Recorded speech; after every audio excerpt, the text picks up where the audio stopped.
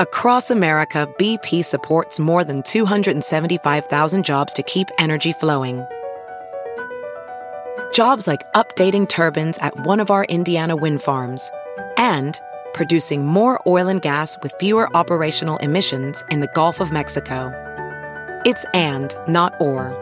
See what doing both means for energy nationwide at bp.com/investing in America. CarMax is putting peace of mind back in car shopping by putting you in the driver's seat to find a ride that's right for you. Because at CarMax, we believe you shouldn't just settle for a car. You should love your car. That's why every car we sell is CarMax certified quality, so you can be sure with upfront pricing that's the same for every customer. So don't settle. Find love at first drive and start shopping now at CarMax.com. CarMax, the way car buying should be.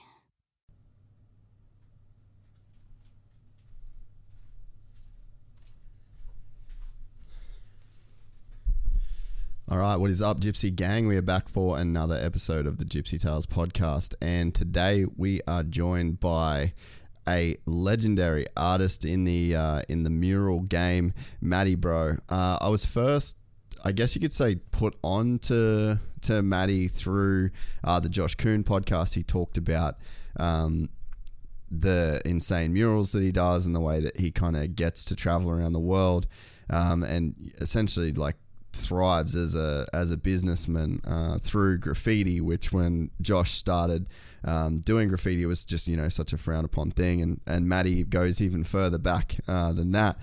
Turns out when I looked at his profile on Instagram, I knew so much of his work. He's responsible for a lot of the Culture Kings murals. He's done gyms all over the world, and I knew his art before I sort of knew what he looked like. And to me, that is essentially what makes a legitimate, a really legitimate professional artist, I guess that you could say. So yeah, got him on today, and it was a really awesome chat, man. He's such a cool guy. Very, very, very humble and nice guy that has just grinded his way to success. He will even admit that he wasn't a talented artist when he started, and it just has become this sort of story over time of just this constant work, hard work, and eventually paying off to the point where that's what he does now. He travels all around the world, and he's done murals for some pretty amazing people, and murals of some pretty amazing people. So really, really, really cool podcast. We are brought to you this episode by the legends at Boost Mobile. If you've been following any of our Supercross companion stuff, you would know that we basically have been streaming those races using Boost Mobile data. It's just so much more reliable than the data that you get, than like the NBN connection that we've got here. It's just super, can't really count on that. So all of our streaming live to YouTube has been done through our Boost Mobile data. We're just sort of hotspotting off the phone, and that has just been given us, really, really reliable and some really great results. Anytime we do any of the video calls we've been running that through Boost Mobile. Also got to give a shout out to the guys at CMBT. I've been training pretty hard over the last couple of months since my shoulder has been healed up, and it's the first time in my life, and I will admit that we've been doing stuff with combat for a while. I have not taken it as regularly as I have now ever, but I haven't taken protein in general as regular as I have now, and I'm really, really, really starting to actually feel better. I feel like I'm recovering. I'm only taking the protein after I train, and then the BCAA, which is the octane, before, sort of during training. That's it. It's not a very complicated procedure, but I'm really, really, really actually starting to see results, and I think that I've been sort of doing it for long enough now that I can kind of know the days that I don't, and I'm sort of just, I've got this, like, this has been my problem with protein in the past. I just don't think I've taken it for long enough. And now it really has become like a supplement in my diet. It's become a consistent part of my diet, and I think I'm really starting to see the benefits physically. I'm starting to feel the benefits in my recovery. So yeah, it's been really, really cool. I've always believed in their product, and I've always known it was a good product. I had not used it for a long enough period of time, and I've never used any protein for a long enough period of time to get the results that I have been getting. So huge shout out to the guys at CMBT Nutrition. You can look those guys up on Instagram, and I'm pretty sure the promo code is just Gypsy Gang, and that will get you 10% off. Also, this episode is brought to you by the guys at Macro Kitchen. They are here on the Gold Coast. If you're looking for a super healthy, super healthy, fresh, never frozen meal delivery service, just go onto the website at Macro Kitchen.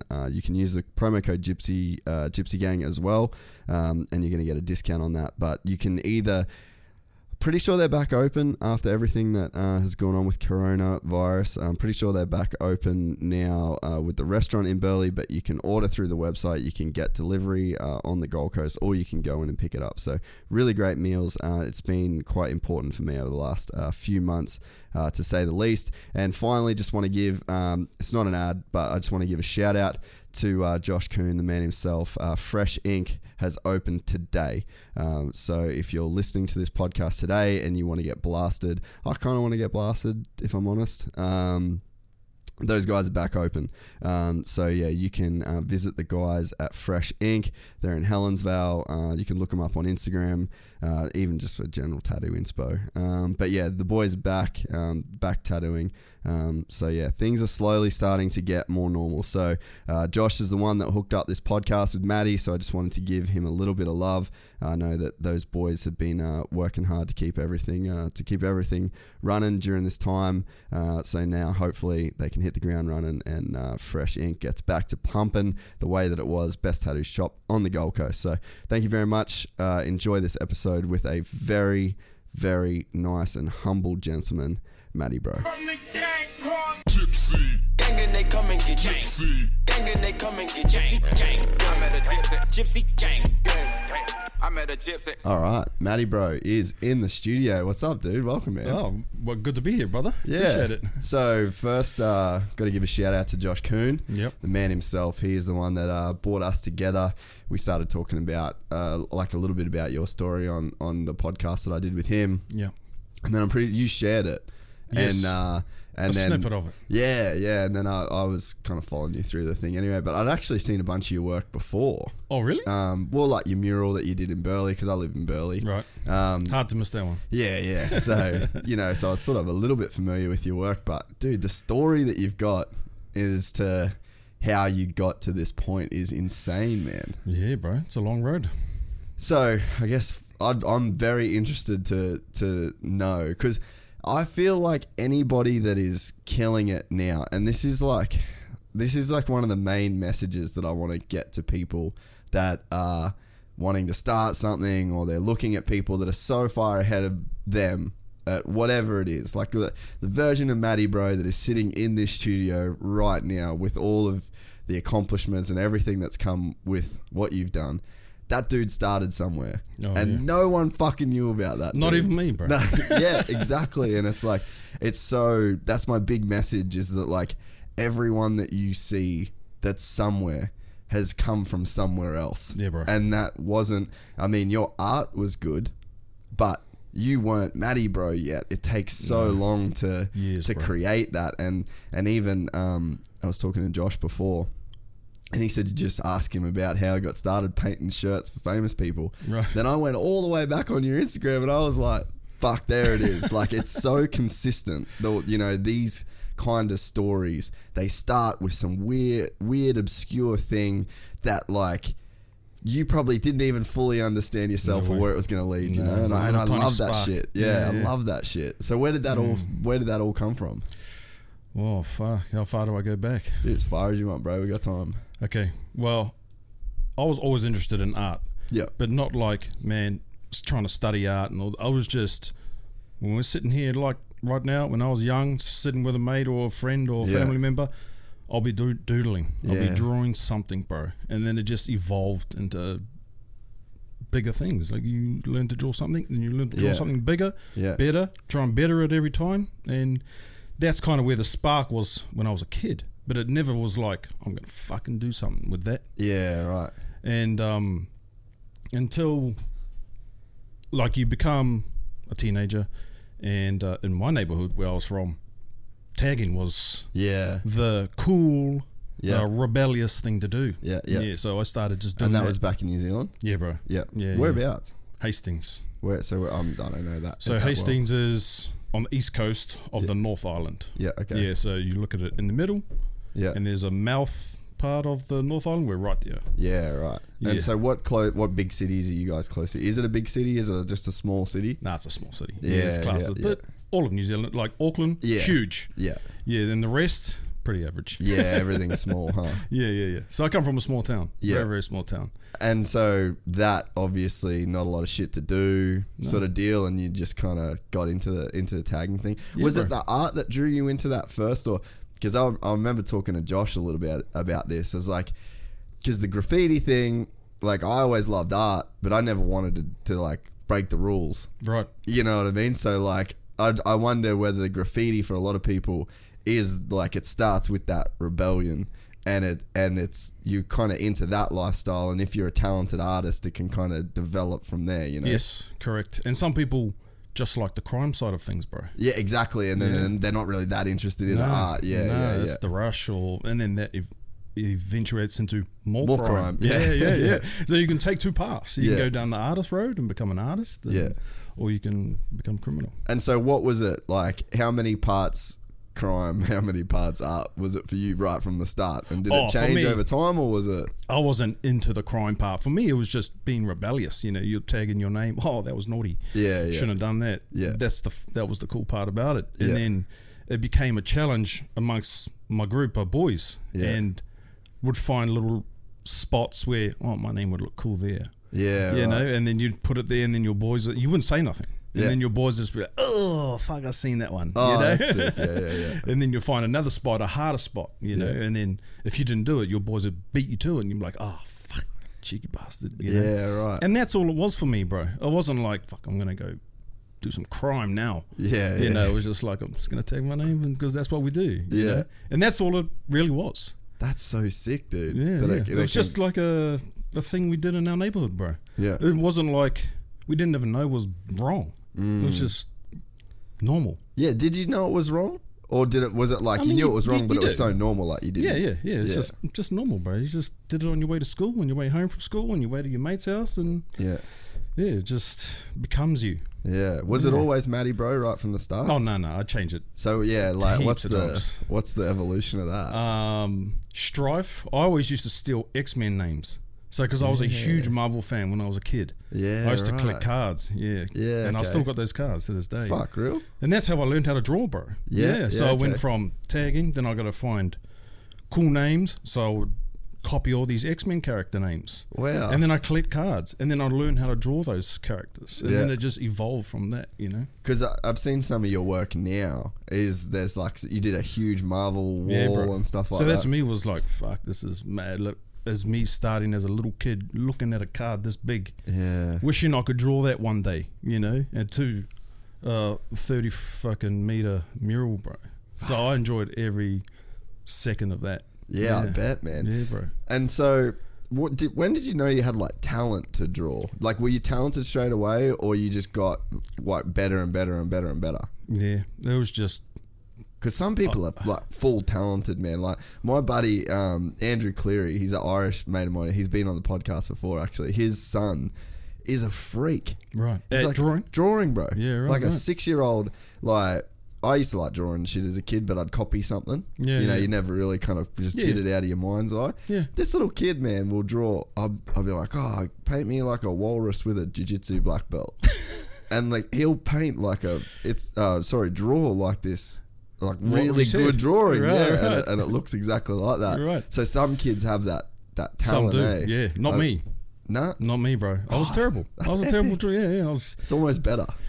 I think so because everybody kind of sees the end result and they wrap it all up and they go, man, you got lots of talent. Yeah. But they don't see the 25 years of my shit work that went into it, you know? So well, that's like even your Instagram. So I scrolled all the way back down to the bottom. And I'm like, this motherfucker was good then. Like, no, I don't think so. I was like, but you can see it's definitely got better. Right. But it's like, you're right. You'd look at somebody, or somebody would look at you and they'd go, look how talented that guy is. Right. You know, I think you should almost put some of the day one shit on there. Like, this is where it started, bro. That's right. I do.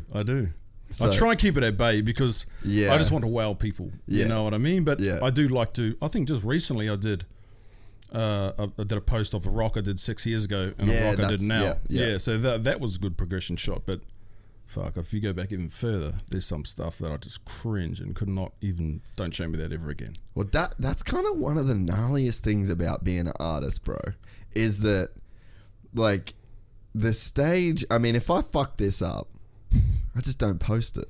Like, Right. we delete it, we do it again. There's no, you know what I mean? The consequences aren't that gnarly. So Right. it's kind of easy to do, because to be good at anything, you have to essentially just be really good at failing.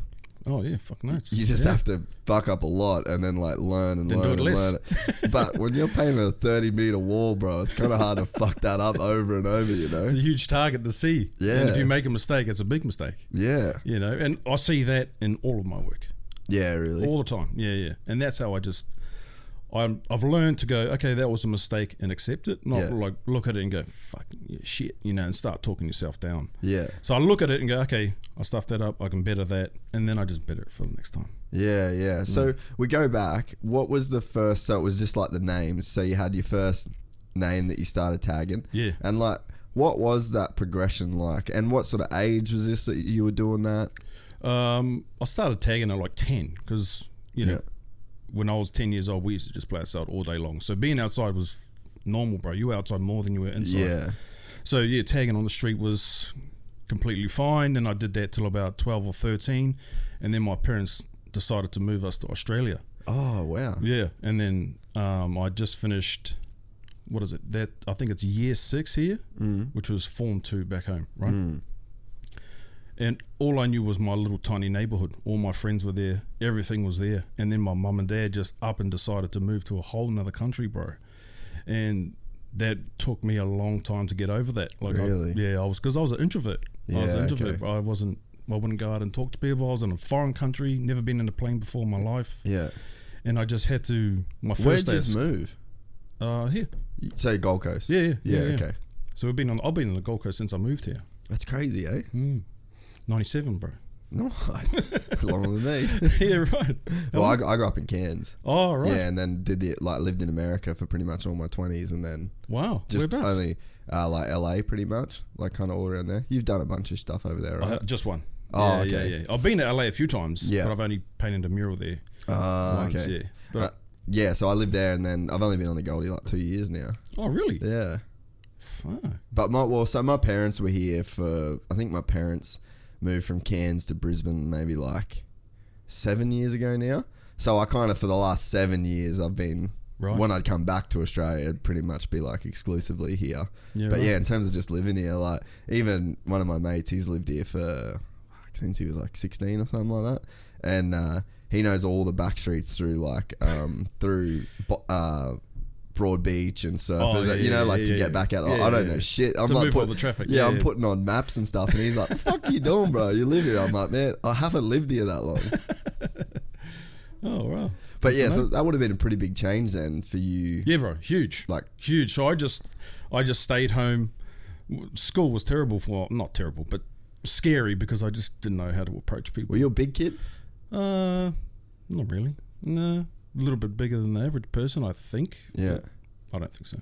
Yeah, right. Yeah. Was it hard to make friends, or was there a lot of other New Zealand kids around, or? Well, what happened was the first day of school, there was another kid, and he was from Wagga Wagga. Where's that? That's like in New South Wales, Yeah, it's right? like New South Wales border of Victoria, I'm pretty So sure. he was in the same situation as me. He got moved to a city he's never been in before. He's a country boy. He doesn't Yeah. know this life. So Yeah. I clung on to him, bro. So I was Yeah. like, man, me and you have something in common.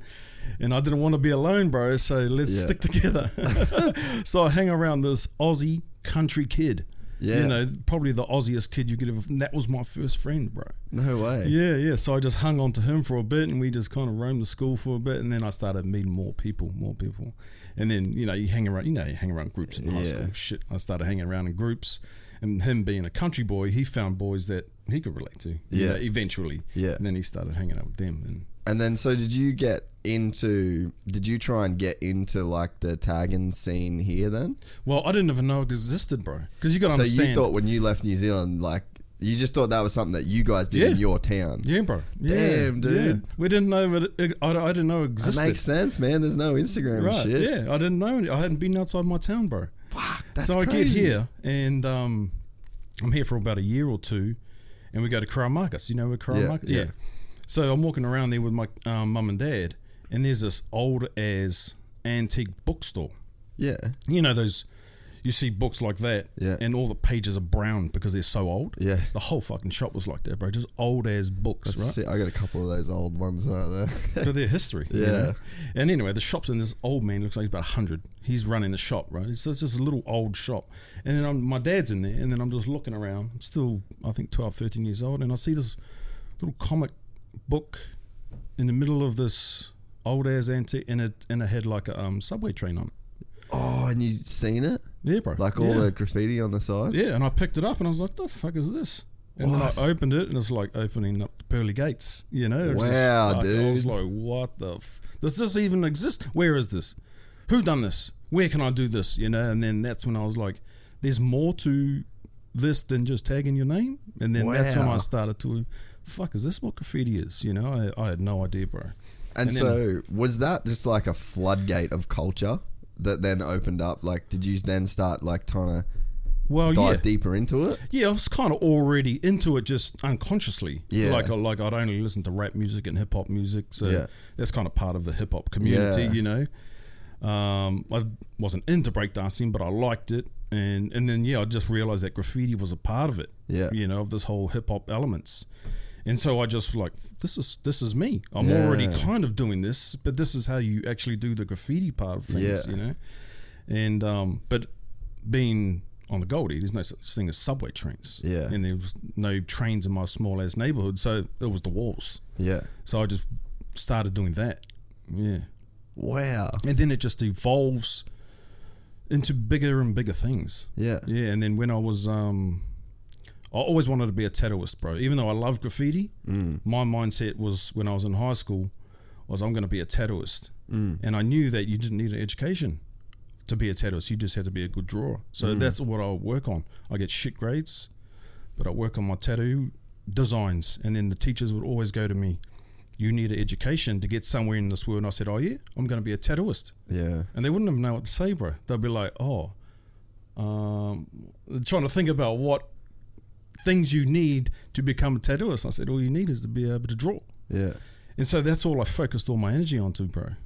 Yeah, wow. Yeah. So what did your parents do? Like, was this something that they like encouraged, or they just were like, no, just do you, bro? Yeah. Oh, they didn't support me. They did not support me. Yeah. I was kind of just like I'm doing my own thing. This is what I enjoy. I didn't think anything past that. Yeah. I like this. Brings me joy. I'm going to keep doing it. Yeah. And my parents, they just were blasé about it, I guess. Yeah, which they knew I enjoyed it. Yeah. They knew I enjoyed drawing. Yeah. But they didn't like encourage me to go to art school or learn a trade. Do we know how to sell art? They didn't teach me any of that. Yeah. Because my dad was fixated on me playing rugby. Yeah, okay. That was his. Did you play rugby in that as a kid? Yeah. Yeah, I played, bro. And that's all that was the only sport I really played, was rugby all the way up, and came over here, started playing rugby, made rep teams, but it wasn't like your passion. Nah. And it took me till I was like well in my 20s to actually realise that. I was playing to get approval from my old man. Yeah. And that's why I played. Have you ever spoken about that? Yeah. I told him, bro. It's interesting, like when me and my brother, we had a thing, we both played footy in Cairns, and our dad was like the president of the district, and you know, like, and then we had a ton of political shit. Like anytime you made a team or whatever, like everyone's like, "Oh, it's just because you fucking dad," and it took all the fun out of football for it. My brother was one of the best. My brother was one of the best footy players like I've ever seen as like a 14, 15-year-old kid. but like it just ruined him, you know. But we both Wow. kept playing for ages when we didn't even like it, Right. just because we wanted to, like, you know, kind of make our dad happy. Right. And then we ended up really shifting into the motocross stuff, Yeah, right. which is what made my dad even more happy. So we're like, fuck, we should have just Yeah, right. done Should've this just from done that the first. start. Yeah. But it's like funny, those conversations, when you look up to someone like your old man so Yeah. much. Yeah, yeah. I didn't like hold a grudge against him, and I won't say I hated the game. I enjoyed playing it. I'd play it after school, fucking during school. Yeah. So I enjoyed playing it. I won't say I didn't, but it wasn't just like I didn't want to become a professional rugby player. I was just something to do, something I was pretty good at, something I enjoyed doing. Yeah. And that was the same with graffiti and art, bro. It was just something I enjoyed doing, so I just kept on doing it. Yeah. And then it just evolved into. So when I was in high school, and I was telling you about, you know, I'm just going to be a tattooist, so fuck school, fuck That's education. such a fucking gangster move too. Like, I don't need education to be a tattoo, bro. Yeah, bro, that was my mental attitude. And then I finished school, and then I actually, it came true. So I got to do an apprenticeship. And then when I started it, straight away I was like, fuck, this might not even be. I won't say straight away, but like 3 to 6 months in, I was like, you know what, this might not be for me. Really? Yeah. What were the elements that you didn't like? The canvas. Yeah. The canvas Not is big enough. Well, that was one thing. Yeah, the canvas is, you got to understand, the human skin is the hardest. It's a breathing, moving, smelling canvas. Yeah. And for some reason, I felt compressed, that I couldn't be creative enough on a body. Yeah. Because you got to do what the person wants, Yeah. what the wearer wants, which is fine. You know, that's their body, that's their skin, that's what they want on there. Yeah. But I wanted creative freedom. And graffiti had that. That was all it was. Yeah. It was just do what you want on their wall, any color, any size, and just fucking go nuts. And that's what I liked. I liked that freedom. And tattooing was the opposite. It was restricted. Yeah. In not a bad way, just the way I didn't really gel with, you know. So I was like, oh fuck, I think I might go back to street art or art on the wall. And then at the same time, I picked up an airbrush gun. I was fucking around with that. What year was that? You reckon? Last year at high school. Yeah, because there was a period, like, I remember one of my uncles is the like old school sign writer. Right. And like never. What's his name? Glenn Jacobs. Oh, okay. From up in North Queensland. All right. And he never had a sticker machine, never had die cut, nothing. He actually quit the trade when that took over. Right. And he always would hand paint stuff. And I remember it was sort of somewhere in like the late 90s, early 2000s, the airbrush thing just exploded. Yeah, like it especially in becomes the like automotive real, scene. real accessible. And like all of a sudden it seemed like everyone was doing that shit. Yeah, bro. Yeah, it had a rush. There's no rush now. It's gone. Yeah, it's crazy. Eh? What's like the new thing for that? Well, street art is huge because of social media, but the majority of people use aerosol cans. Yeah. I'm probably one of, I don't even know if there's other people doing aerosol and airbrush gun. Yeah, so is that what makes your style kind of unique? Yeah. Yeah, because it looks different.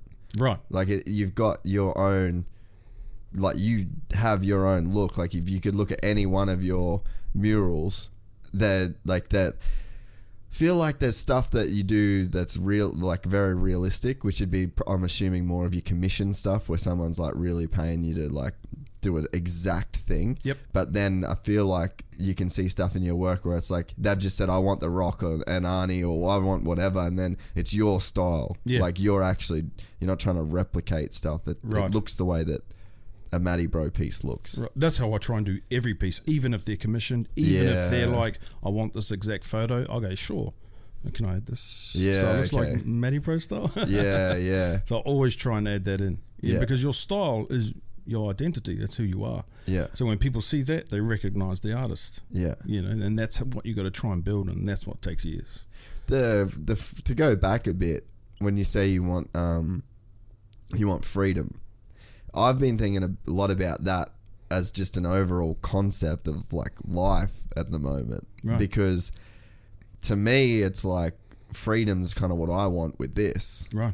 And not just for the art, for myself, if that makes sense. Like I Exactly. just want to Yeah. feel free. And it just come from a silly joke. Like one of my mates, I literally just went and stole a Red Bull from my mate's car fridge the other day. Right. And he's like, you just fucking do what you want, don't you? And I'm like, and it was a silly joke, you know, we're all Right. friends, but I was like, yeah, That's true. I do, bro. That's And true. then he's like, oh, you got it all figured out. And I was like, hey, us three, like there was the three of us there. One of them's a fucking Dakar champion, like the big motocross superstar. Right. The other one owns this great motorcycle glove company, Right. which I actually should get you some spray gloves to like spray in. That'd be mad. Yeah. We'll do that after this. Right. And his company is built on like just the most retarded fucking designs ever. Like he just thinks of the dumbest shit. Like he texted us all ages ago and was like, hey, send me photos of your dogs. So we all sent him like a photo of our dogs, and then next minute there's a glove They're with on like a glove. all of our dogs on there, you know, like all the people that he knows. And I just said to him, I was like, man, hang on, we've all got it figured out. Like he makes more money than you and you make more money than me, but we all got to figure it out, because Yeah. guess what? We're free, dude. Yeah, bro. I'm a slave to mortgages and rent, and you know, like there's some stuff I'm not free, but I've But chosen. you always will be. But I chose that, Yeah, and right. because I had freedom to choose that, Right. if that makes sense, and that whole concept, and it's like, you know, even to hear you say that you wanted freedom of the canvas, it's probably not even just freedom of your art. It's probably just you yourself not Yep. being restricted by anything, and that, Right. because that feeling, man, like that's a feeling that's worth chasing, right? Yeah, for sure, 100%, bro. In the art game, to be free, you have to have original artwork. Yeah. That's when you're free. Like when a person who And just people want to see your original work. that's right. Yeah. They want to see how you do it. Yeah. Paint it how you want, where you want, how big you want, and that's free. And that's what I'm trying to move to. Does that process, like, does that take time? Like, if you think about the kid that was, you know, telling his teacher that he didn't want to do an education because he wanted to be a tattoo artist, like, does it take a lot of time to even realize that that's what you actually want, is just to be free? Yes. Because My opinion. I'm kind of just starting to feel that way now, you know? Yeah, bro. Yeah. It's rules. Yeah. You know, when people try and put rules on you to how to, it's like saying, man, I love that piece of art, but do it differently. Yeah. You know what I mean? Like, it doesn't need to be different. Yeah. It needs to, that's how I did it. Yeah. So why change it, you know? Yeah. Take it for what it is. Like, Yeah, bro. who said? Yeah, that's right. Who Yeah. said it's wrong? Who said it's right? Yeah. This is how I want to do it.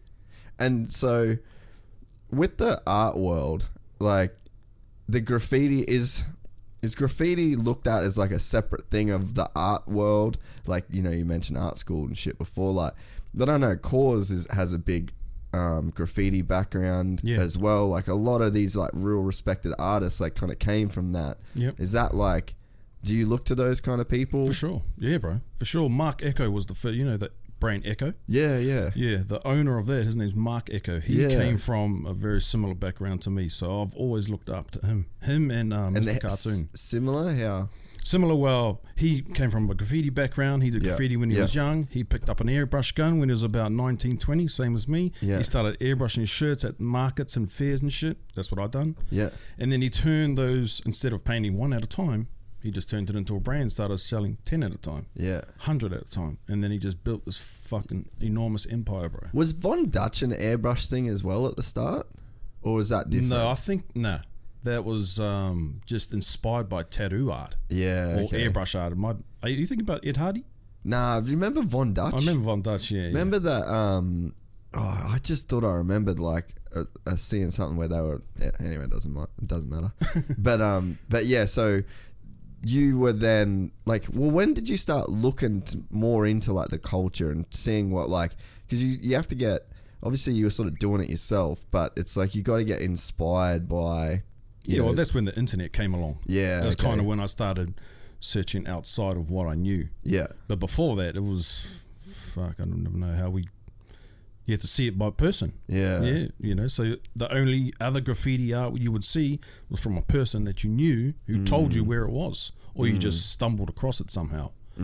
So yeah, that was kind of all the information you could get. Is that a blessing you're in It makes nowadays? Because like if you grow up with the internet now, you kind of have access to every style. You got it's like It's a shortcut. There's a lot of influence, you know. Yeah, it's a lot less effort to find that. you know, where I think Josh Kuhn mentioned this. He had to put in work, 10 years ago, tattooing. You had to sharpen your needle, make your own needles. And same thing with graffiti and street art, like caps. Fuck, they were precious, bro.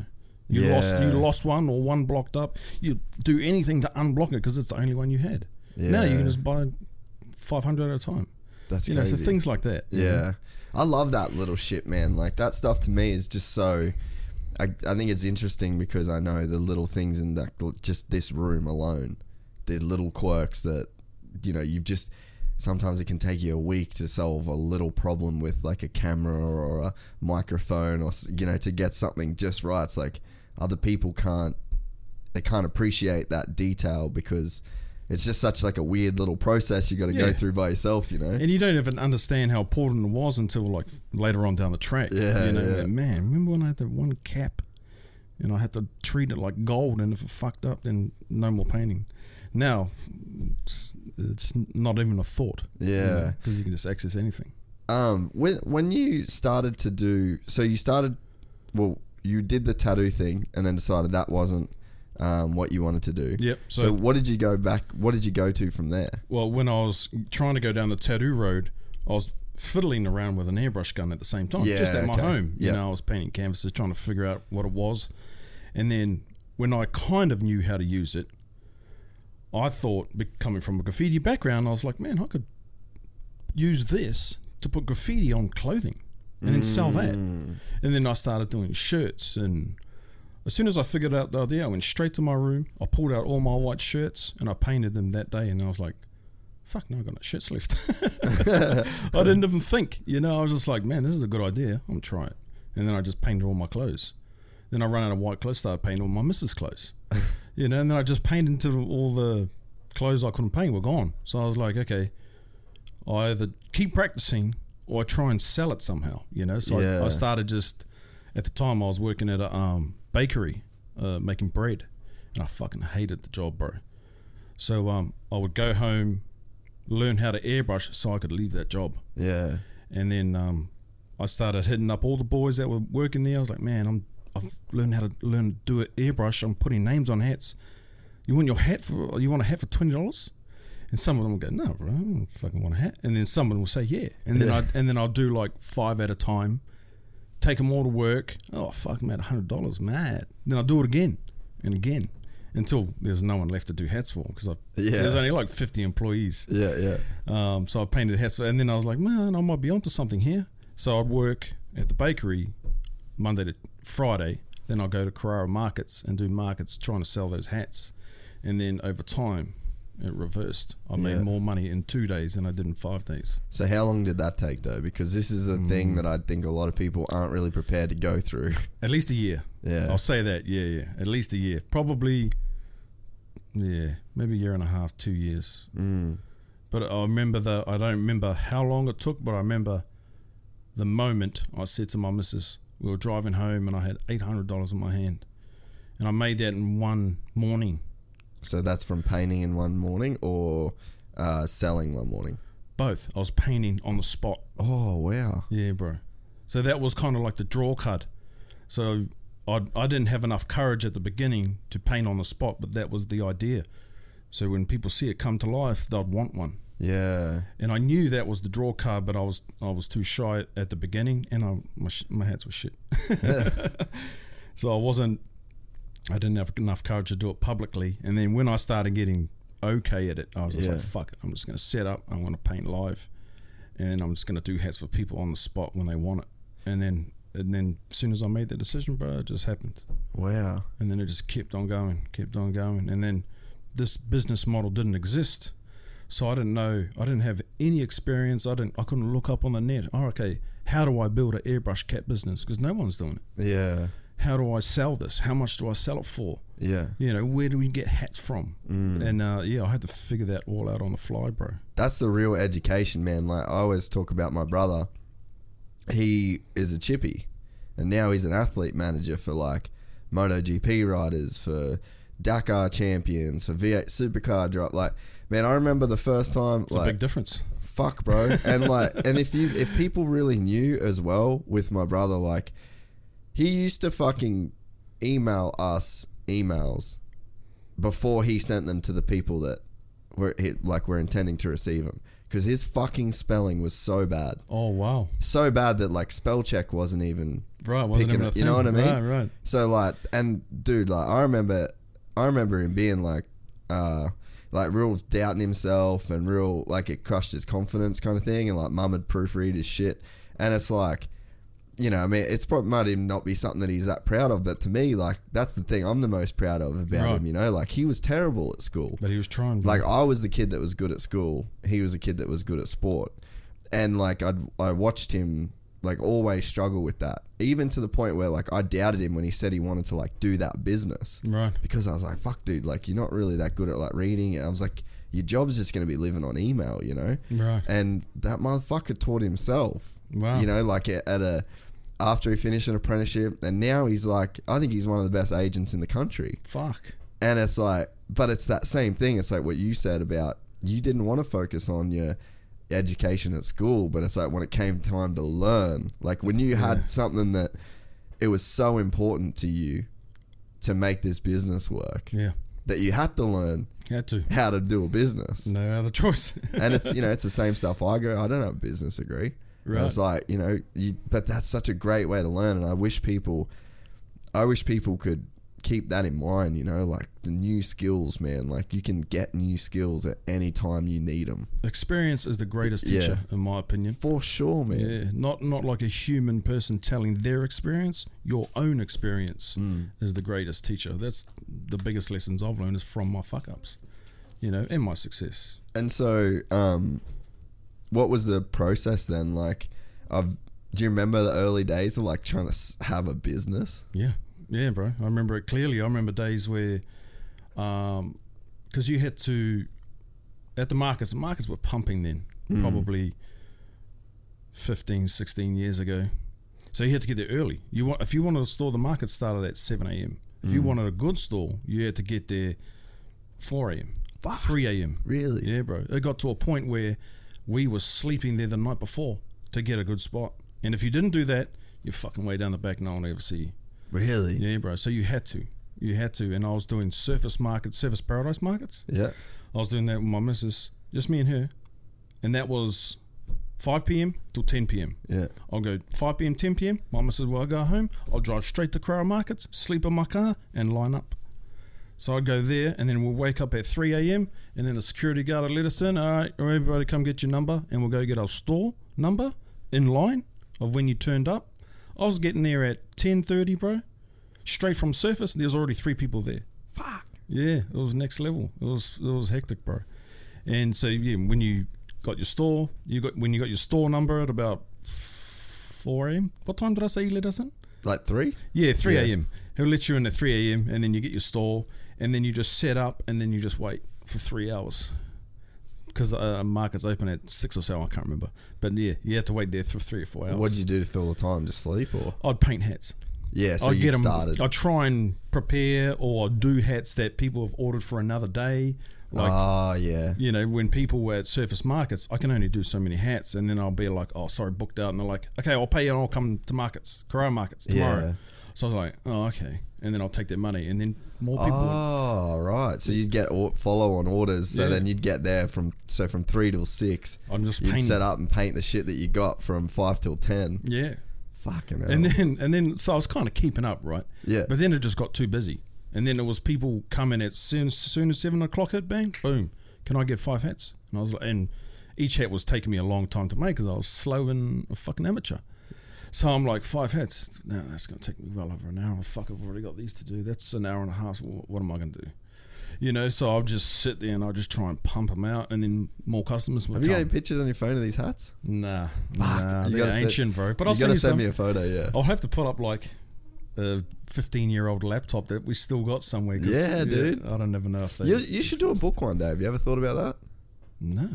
Dude, you should, like, I got that Cause book there, and it's like a bunch of cool, have a flick through it after, but it's like, that was from the gallery in Melbourne that he did. Oh, recently? Yeah, the exhibition. Yeah. You go to that? Yeah. Fuck, I wanted to go. It was really cool, man. It was really fucking cool. But yeah, in that that book, it's just like all old trains he's painted Man. and like sketches and stuff like you got to keep all that shit, man. Like, Yeah, I because know now. you know Yeah. the track that you're on, it's like at some point Right. you're really gonna want to look at that shit. Yeah, yeah. And you don't think about that when you're young, you know. No. I was just on a train and I was going, bro. And I was just trying to keep up and... What was the make- main drive though?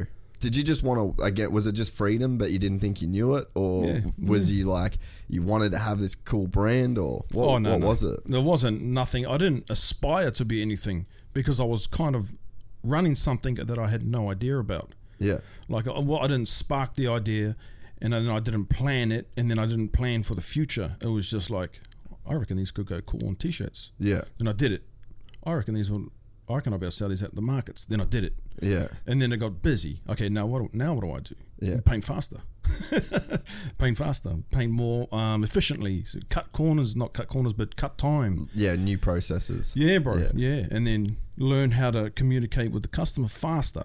So the process is only like 30 seconds instead of 5 minutes. Yeah. You're not talking shit the whole time. Yeah. And But at the start, you kind of have to, right? Yeah. Because you got to you got to save face with people. You got to get people interested and buying into you, because it's Yeah. not just the hat they're buying. No, buying no. the experience with you. Exactly. Which would be the same with murals now, I'm sure. Yes, very much so. So people buy the murals and me. Yeah. And you got to understand that. Yeah. So if you're a dickhead, then your mural that could look mean would just be like, man, that guy's a dickhead. I know, eh? You know what I mean? So you The just experience is tied into the Of course. wall, right? Eh? 100%. Like the video with you and Isra Adesanya, when you did the Culture Kings mural for his title fight, it was just Right. like, fuck, I'm getting goosebumps now. Like the vibe of him, like talking to the crowd and the way that like you guys interacted, it Right. that whole experience that everybody shared there is in that mural. Like you'll feel Yeah. that moment when you looked at that mural. He'll yeah. feel that moment. So yeah, it's like it is a big part of you. Yeah, definitely.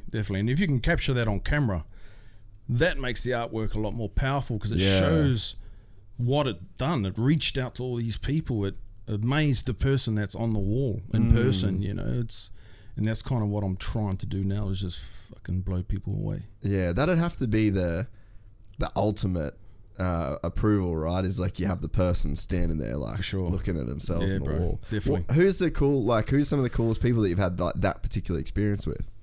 Well, before I was doing murals and I was just airbrushing, I was getting asked by a lot of music promoters to do, back in the day, I don't know how long ago now, probably 10 years ago, portraits of rap artists or on T-shirts was the thing. Yeah, Do you remember that? Yeah. So when music promoters would bring over rap artists, mainly rap artists or R&B artists who were into that, the music promoter would hit me up and go, do you want to meet this person? Just do them a shirt. Fuck, And I that's was sick. like, yeah, sweet, you Yeah. know? So I got a lot of experience meeting celebrities that way. Yeah, So right. I met Snoop Dogg, DMX, You did Casey one and for JoJo. Exhibit, right? Exhibit, Yeah. yeah. Casey and JoJo, Boyz II Men. Yeah, right. Yeah, so I got to meet a bunch of, but it's the same thing. It's pretty Yeah. robotic. Yeah. You know, it's not like you get to sit down and have And a I mad chat. bet at that point too, man, you would have just been a fan to them. Completely. You know, whereas and I like- still wasn't even confident in my work I was giving them. Yeah, You know, I was right. like, man, I hope they like this. What if they don't? Fuck that, it'd be embarrassing. You know what I Yeah. mean? And I'll give them this shirt all nervous and shit. And every time they were happy, and nobody ever said, bro, that's mud. You Yeah, know? yeah. Thank goodness. Yeah. But it would switch though now, right? Because now you look at like a video, fast forward 2019, and you and Isra Adesanya, like he's like fucking so stoked on the whole thing that it's like a Matty Bro piece. Right. It's done at the Culture King store. So, you know, like it's this whole big thing. Like you're not some fan that's like handing over a fucking t-shirt anymore. It's Oh like, yeah, it's more like a professional meeting a peer thing, professional. yeah. Yeah, that's kind of what. But I'm still nervous of.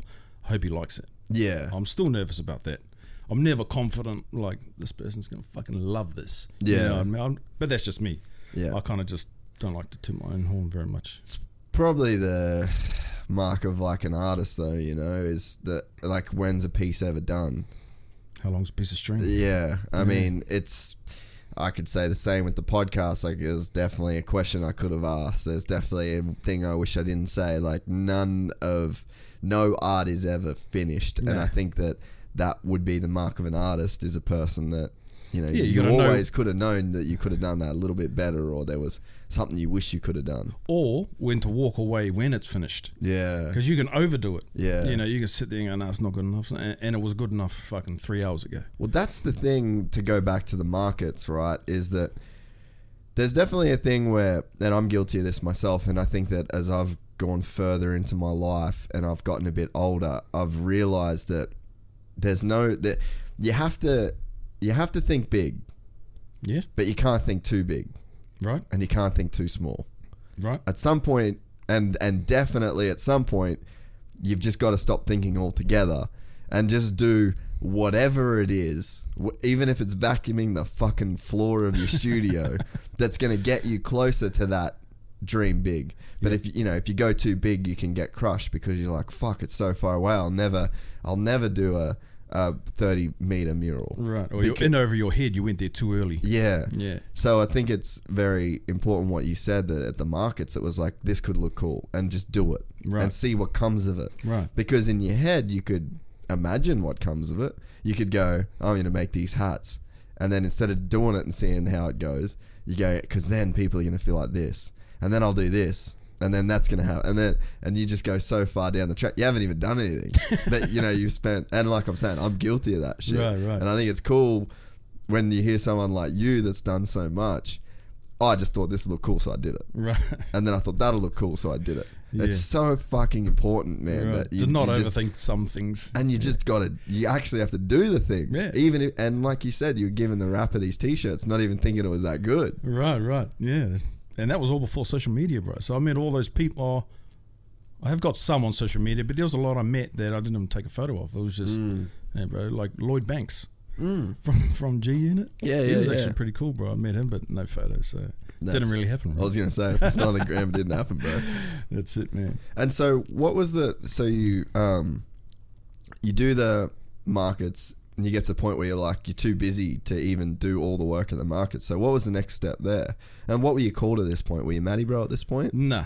I've only been called Matty Bro like when the mural work was kind of almost full time. Yeah, So I was like, okay, I got to give myself an artist name now, because now I'm an artist. Yeah. You know, I didn't classify myself as an artist when I was just airbrushing hats. That's crazy. Because you're just a service. That's what you are. Yeah. You know, you're not a artist giving art. You're a person painting the name that they told you to paint for a certain amount of money. Yeah. That's a service. And Yeah. I understood that, and I wasn't like dirty. You didn't or- have an ego involved in it. No. Yeah. I just knew what I was. Yeah. So I didn't give myself an art name or, try and push Brand myself. it. Yeah. The brand was Airbrushed Hats. Yeah, okay. That's what it was. And then so like, what was the stage though that then went from like the markets to where? Like, what was the next sort of step in your business? The markets went from markets to fairs, like Easter shows, and that's when business in terms of sales really, really picked up.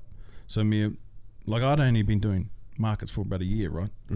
So I'm still very, very new to this job, to this career, to this whatever fuck it even is. I didn't even know. I'm just running with it, You're just not making bread no more. yeah. That's all. I was happy with that. Yeah, you're pumped. Yeah. And then my wife goes, there's a show in Sydney, and it's called the Royal Easter Show, and it goes for 14 days. And I was like, okay. She goes, apparently like 800,000 people go through there over the next 2 weeks. And I was like, what is it? Like a fair, like, a big fair with rides and roller coasters and shit. And I was like, oh. And then she just goes, we should do it. And it was $5,000, bro. And we didn't have any money to our name. Fuck. And I was like, me being like an introvert and shy and not even confident with myself, I was like, no, fuck that. First of all, we don't have $5,000. We don't even have a car. We didn't have a car back then. I think we were just borrowing my wife's dad's car. And I had no confidence, but we did it anyway. My wife, somehow we got $5,000 together. We must have borrowed the money, I think. And then we brought a car. The day we had to leave, we brought a car that day, a VT Commodore. We threw a bunch of hats in there, bro, all my tools, and we drove to Sydney. Fuck. How much did you make? We spent $5,000. We sold out of stock 3 days before the show finished. Wow. And then we had to hustle at the we had to find some market in Sydney, get there early in the morning and find a place that sold hats and buy all their stock. Fuck, really? And we done that, bro. Yeah. We found some market, I don't know where the fuck it was, Parkley Markets, I think. Found some Asian dude with a whole bunch of blank hats. I said, how much for all of them? I can't remember the price. Gave him the money, and then we turned up to the show late, which is a massive deal. You don't set up your store late, you'll get a fine. Really? Yeah. So we were worried we were going to get a fine. We had to carry all this shit in, bro. There were hundreds of people around. And we're just trying to set up, trying to, catch up to how much trade we'd lost. Then I just started setting up and painting again, bro. And so I think we made about 25 grand. Which to me, that was huge, bro. Yeah, bro. But it took a toll on my body. I was head down, literally from the minute we opened to the minute we closed. Head down painting. I was too scared to even, not scared, but I was too worried to have a break, to even have a drink, because I didn't want the customer to wait, because they had already been waiting 2 hours, 3 hours. And we had no idea. My wife's going, oh, can you come back in 2 hours? And they're like, yeah, fine. And we're like, fuck. Now the wait's up to 2 hours, and then now the wait's up to 3 hours. And I'm like, fuck. So I'm trying to just paint faster, bro. Paint faster. And then that's when the trigger was like, okay, I think we're fucking onto something here. And I know I can't do this by myself, so I need some help. Fuck. So I have to find some help. What a story, bro. Yeah, bro. Yeah. I love this shit, man. This, it's just that, there's no fucking shortcuts. It's just hard work gets you to where you are right now. I fucking love that shit, dude. Fucking hard work. And you'll be amazed how sore your body can get from just your finger, dude. Yeah. Finger, wrist, elbow, shoulder, back. Yeah, back. Yeah, back my neck was a big thing. And I, even during that show when we were fucking flat out every day, I had to go to the hospital because I ended up with a blocked nose. And then all the overspray from under the table, I was just breathing in. Oh. And I got really, really congested. And then I went home. We went to staying at a friend's house that we had only just met. Yeah. That's how spontaneous this thing was. We didn't even know anyone in Sydney, bro. We just rung this person who knew this person. And we said, can we stay at your friend's house for 2 weeks? And they're like, yeah, sweet. We never met them before, bro.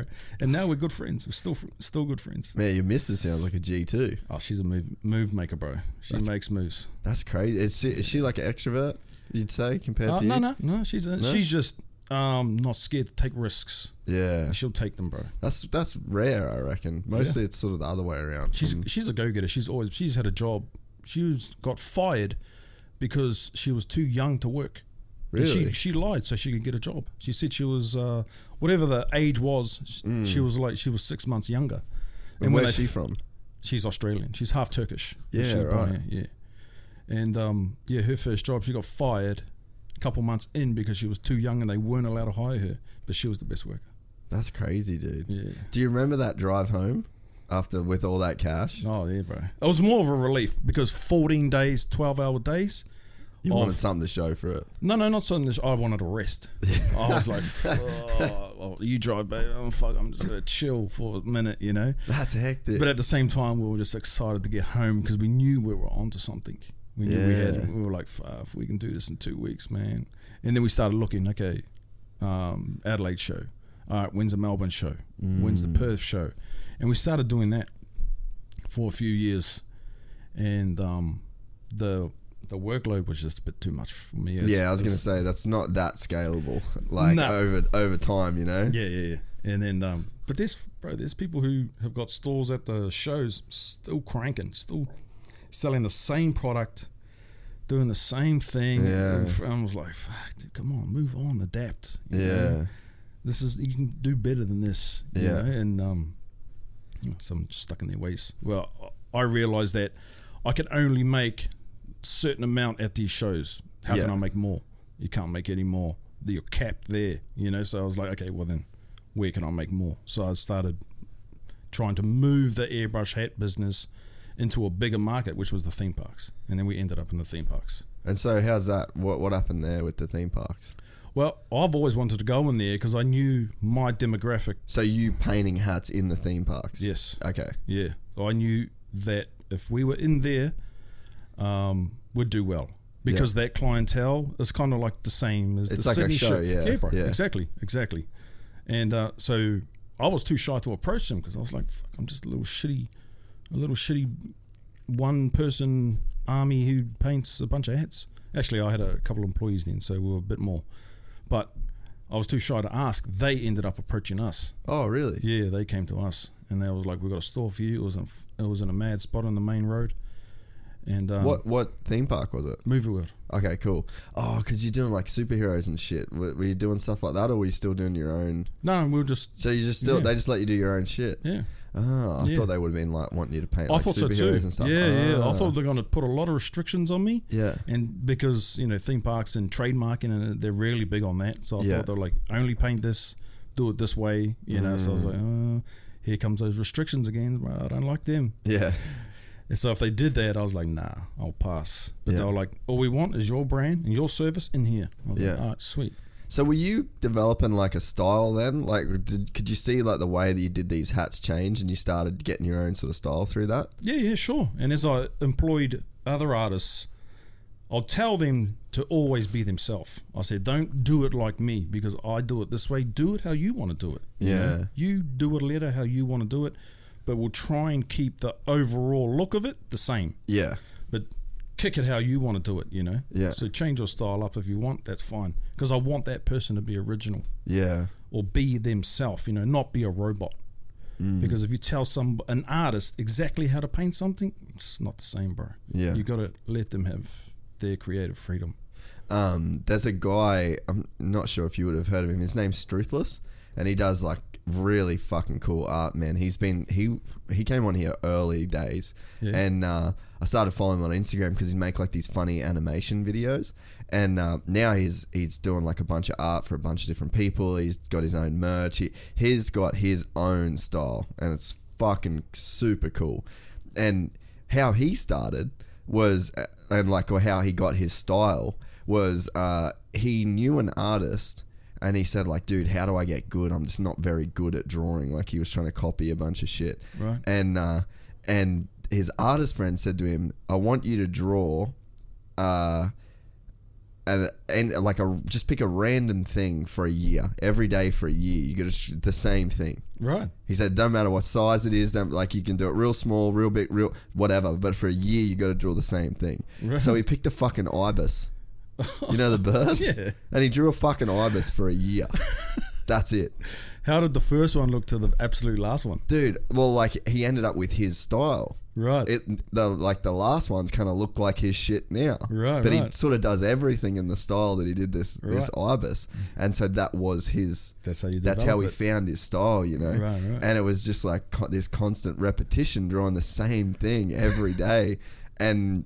that sort of when you just said you were just doing the same, thing on these hats. It's like, I wondered if that's how your style really came to be. I think so. Is through that. Yeah. But I'm always mentally looking to get better. Yeah. So if this is my style now, it probably won't be in 5 years, and it'll probably can be completely different in 10. Yeah. Because I'm in a different mindset in 5 years. But do you think it'd still look like your work, Sure. like your brush strokes and the Sure. way that you use? Yeah, the technique. Yeah. Well, you'll see similarities. Yeah. But the accuracy might be better. The tidiness might be better. Yeah. You might add more colors. You might learn how to do different styles. So Yeah.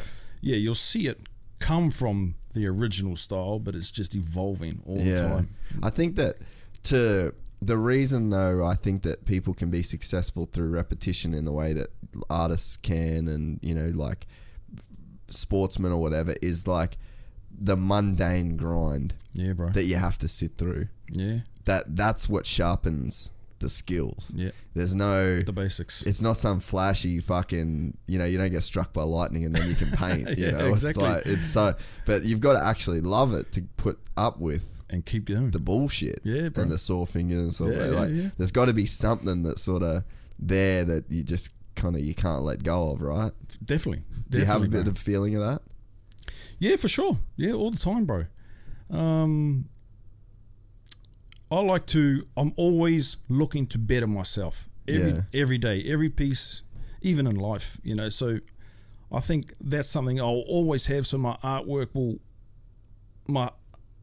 work ethic will always be in there, looking to evolve. Yeah. And I think that's my fuel, is just by okay, work hard. Working hard works. Yeah. But just look to better it every time. Look to be more efficient. Look to be more accurate and stuff like that. I had a guy yesterday say he was. I'd just met him for the first time, and he'd seen the podcast before, and I was asking like what my goals are with it, and I was just like, I was going to ask you that question today too, bro. I don't know. Fucking Don't have idea. one? I like this right now. Right, like this right. is the goal. Right. Like I had. So just good conversation. Yeah. Like I just really enjoy it, and it's like I mentioned it because it's exactly what you said. I know, like, so this today. Once this is done, I got to cut the two cameras together. I got to switch back and forth every time I talk. I got to edit every time. I have to manually do that. Right. And then I got to like. How long does that take? Oh, for a 3-hour show, hour and a half it'll take me to do. So I'll just same deal, bro. Like same airbrush deal. I'm just fucking no phone, Working. no nothing. Like just get the shit done. I don't listen to any of it. I just fucking pump it out. Right. But it's like I do that, then the iTunes, and you got to cut the social media, and then you got to do it. And it's just hard work. Like it's not hard work. I'm not digging a fucking hole. It's tedious. But like I'm putting time in. Right. And to me, like I've given up on the fucking down the field shit so much these days, because in my view now, I'm like, well, it's like fun. It works. It's like it's got better over time. Right. Because I've kept the Kept doing same. it. I've kept the same hard work going. Yeah. So it's like, I don't know, just fucking keep doing it, and then an opportunity comes up. Like at the start of this year, and it'd be the same thing with murals. You get these bigger opportunities. You keep saying yes, but the goal's the same. Like it's you're just fucking trying to do the best job you can. You're trying to do a little bit better than the last one. Yeah. And at the start of this year, we got an opportunity to do a podcast for Red Bull for their Formula One team. Massive opportunity, Awesome. But even that, you don't even read too far into that. You just go there, you do a good job, you fucking work hard, That's it. give them their shit, and then Work hard, do a good job. and then the next day you just do it again, That's it. And then if you have that mentality, in 10 years' time, you would have progressed somewhat. exactly, yeah. You would have progressed somewhat. I think Either a lot or maybe not so much, just, but you would have. And the thing is too, is like a timeline. Like I was thinking today, there's this guy Andrew Santino. I don't know if you follow. He's like a big comedian in the US. No. He started so he's famous. Like he's a very famous comedian. Okay. And then he has a podcast which is really cool, and he's a cool guy, already doing super well. Okay. And then with the coronavirus stuff, and then the Black Lives Matter stuff that's gone on in the last few weeks, he's kind of like changed his content to do more of like I don't even know how you say it, like his own commentary on events, but it's well researched. It's not a podcast. It's not a stand-up thing. It's like this little thing that he's created, and he's been doing it for a few weeks, or maybe a few months with the corona and stuff like that going on. And I'm like, I've been watching him, and I'm like, he's already real successful. This thing's just randomly come along, and it's like he's going to be 10x more successful than he was even when he was successful. Right. It probably wasn't his goal. No. It wasn't like this thing Who he planned wanted this? Exactly. It's just, but it's hard work. He just showed up. He had an idea. He did it. Yep. And then and it made me think that because today, I saw he was on Rogan's podcast, which that's the big, if you get on that, you're speaking to the biggest digital platform in the world, essentially. Right. And it's like, he was already famous before that. And he'd been on, but with somebody else.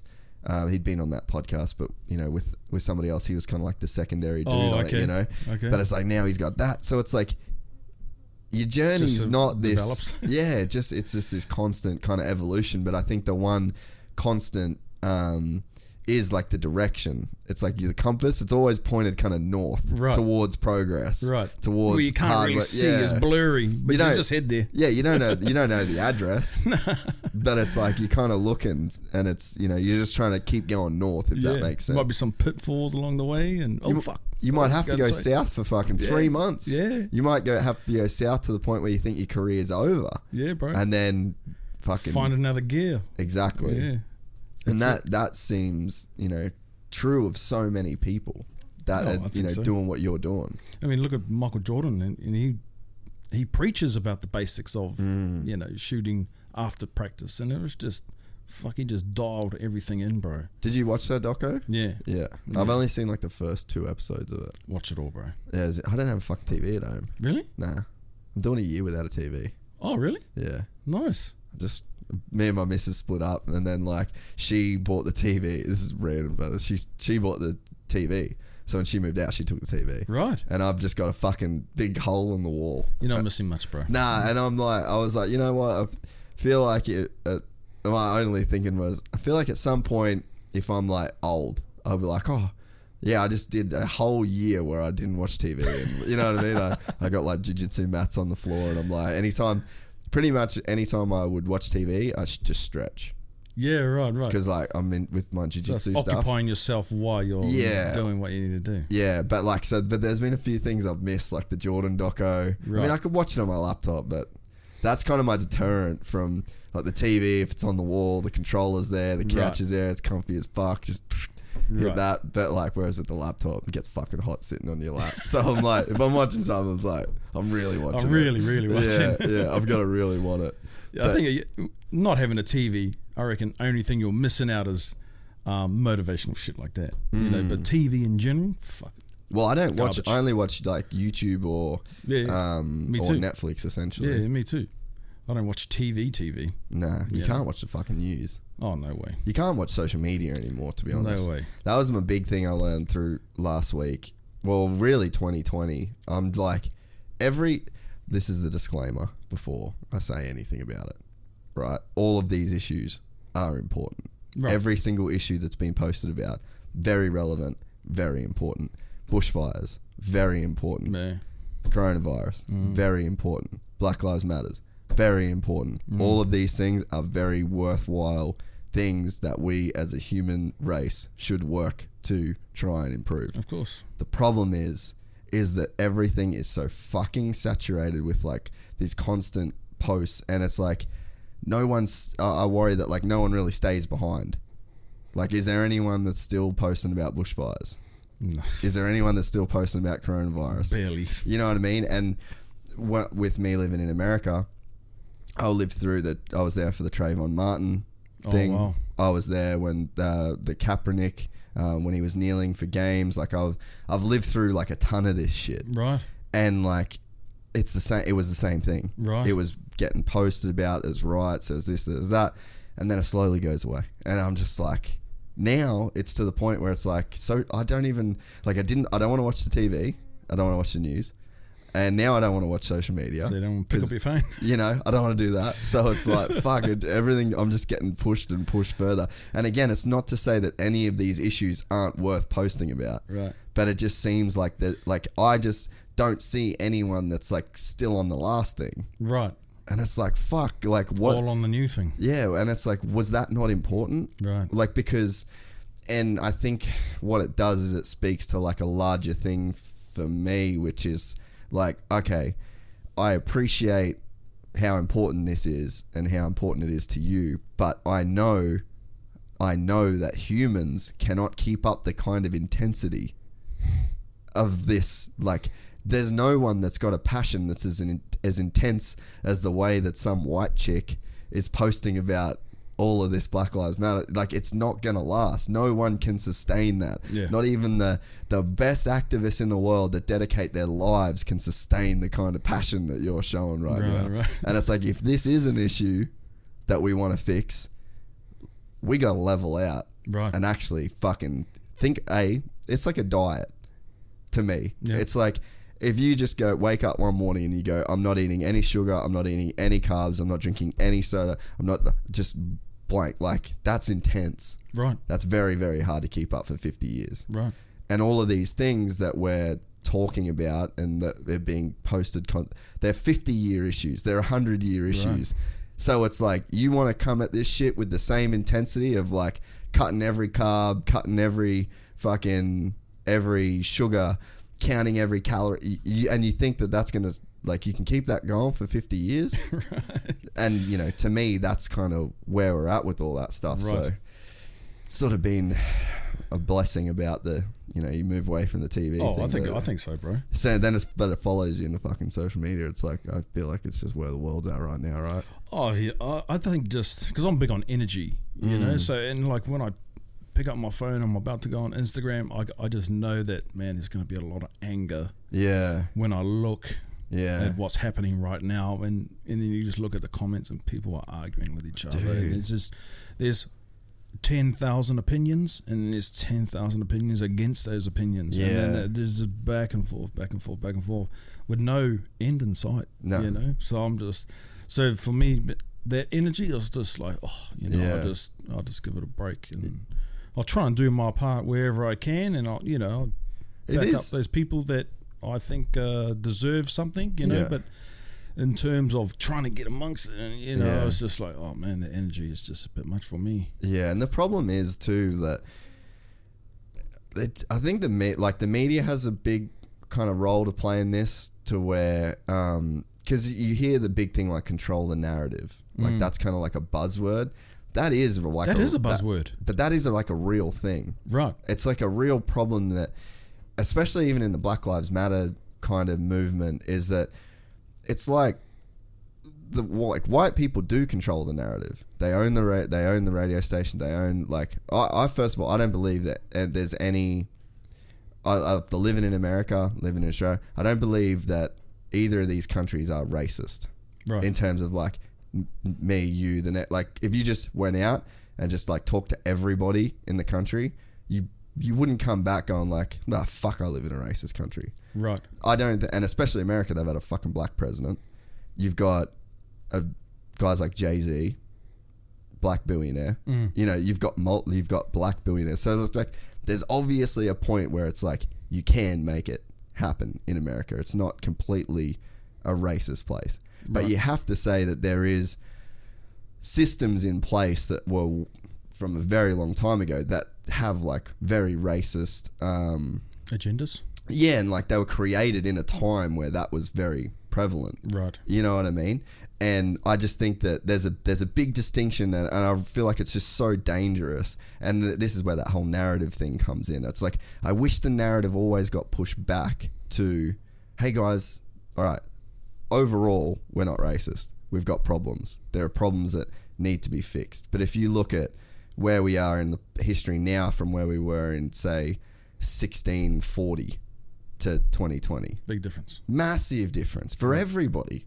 Every single person of color, every white person, we all live better lives in terms of, you know what I mean? And but that's lost in times like this. Right. And I wish that so would be... So nobody's seeing the good progression. Exactly. Right. There needs to be a voice for that shit. True.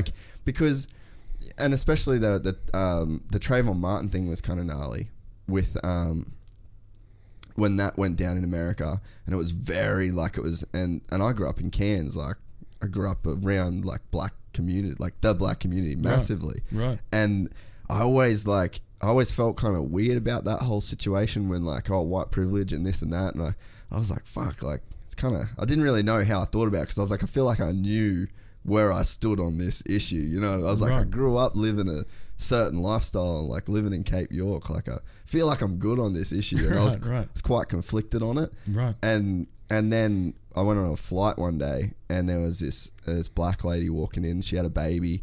She had bags there. She was by herself. The baby was fucking screaming, dude, like a newborn kind of baby. Right. And maybe 3-4 months old. Right. And anyway, she was fucking screaming. Plane took off screaming, had snot coming out of it. It was just poor kid, you know. And then little old white lady stands up, gets a thing out of her bag, and gets a syringe and gets some medicine. And she was a fucking nurse, a kid's nurse. Right. And she went up, she extracted snot out of this kid's nose, and gave it this medication that helped it sleep, and then gave the mum some extra medication for when the baby got off the plane, told her how to use it.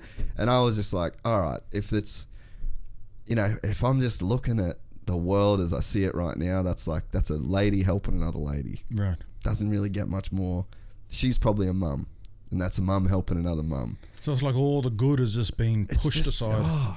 It frustrates me, you know. Yeah, so when nobody's looking at the progression, everyone's looking at the anger. And it's the thing where, you say and I was guilty of this when I was living in America, and the Black Lives Matter thing first started. And then once you start hearing, all lives matter, I'm I do agree with that. I do agree that all lives matter.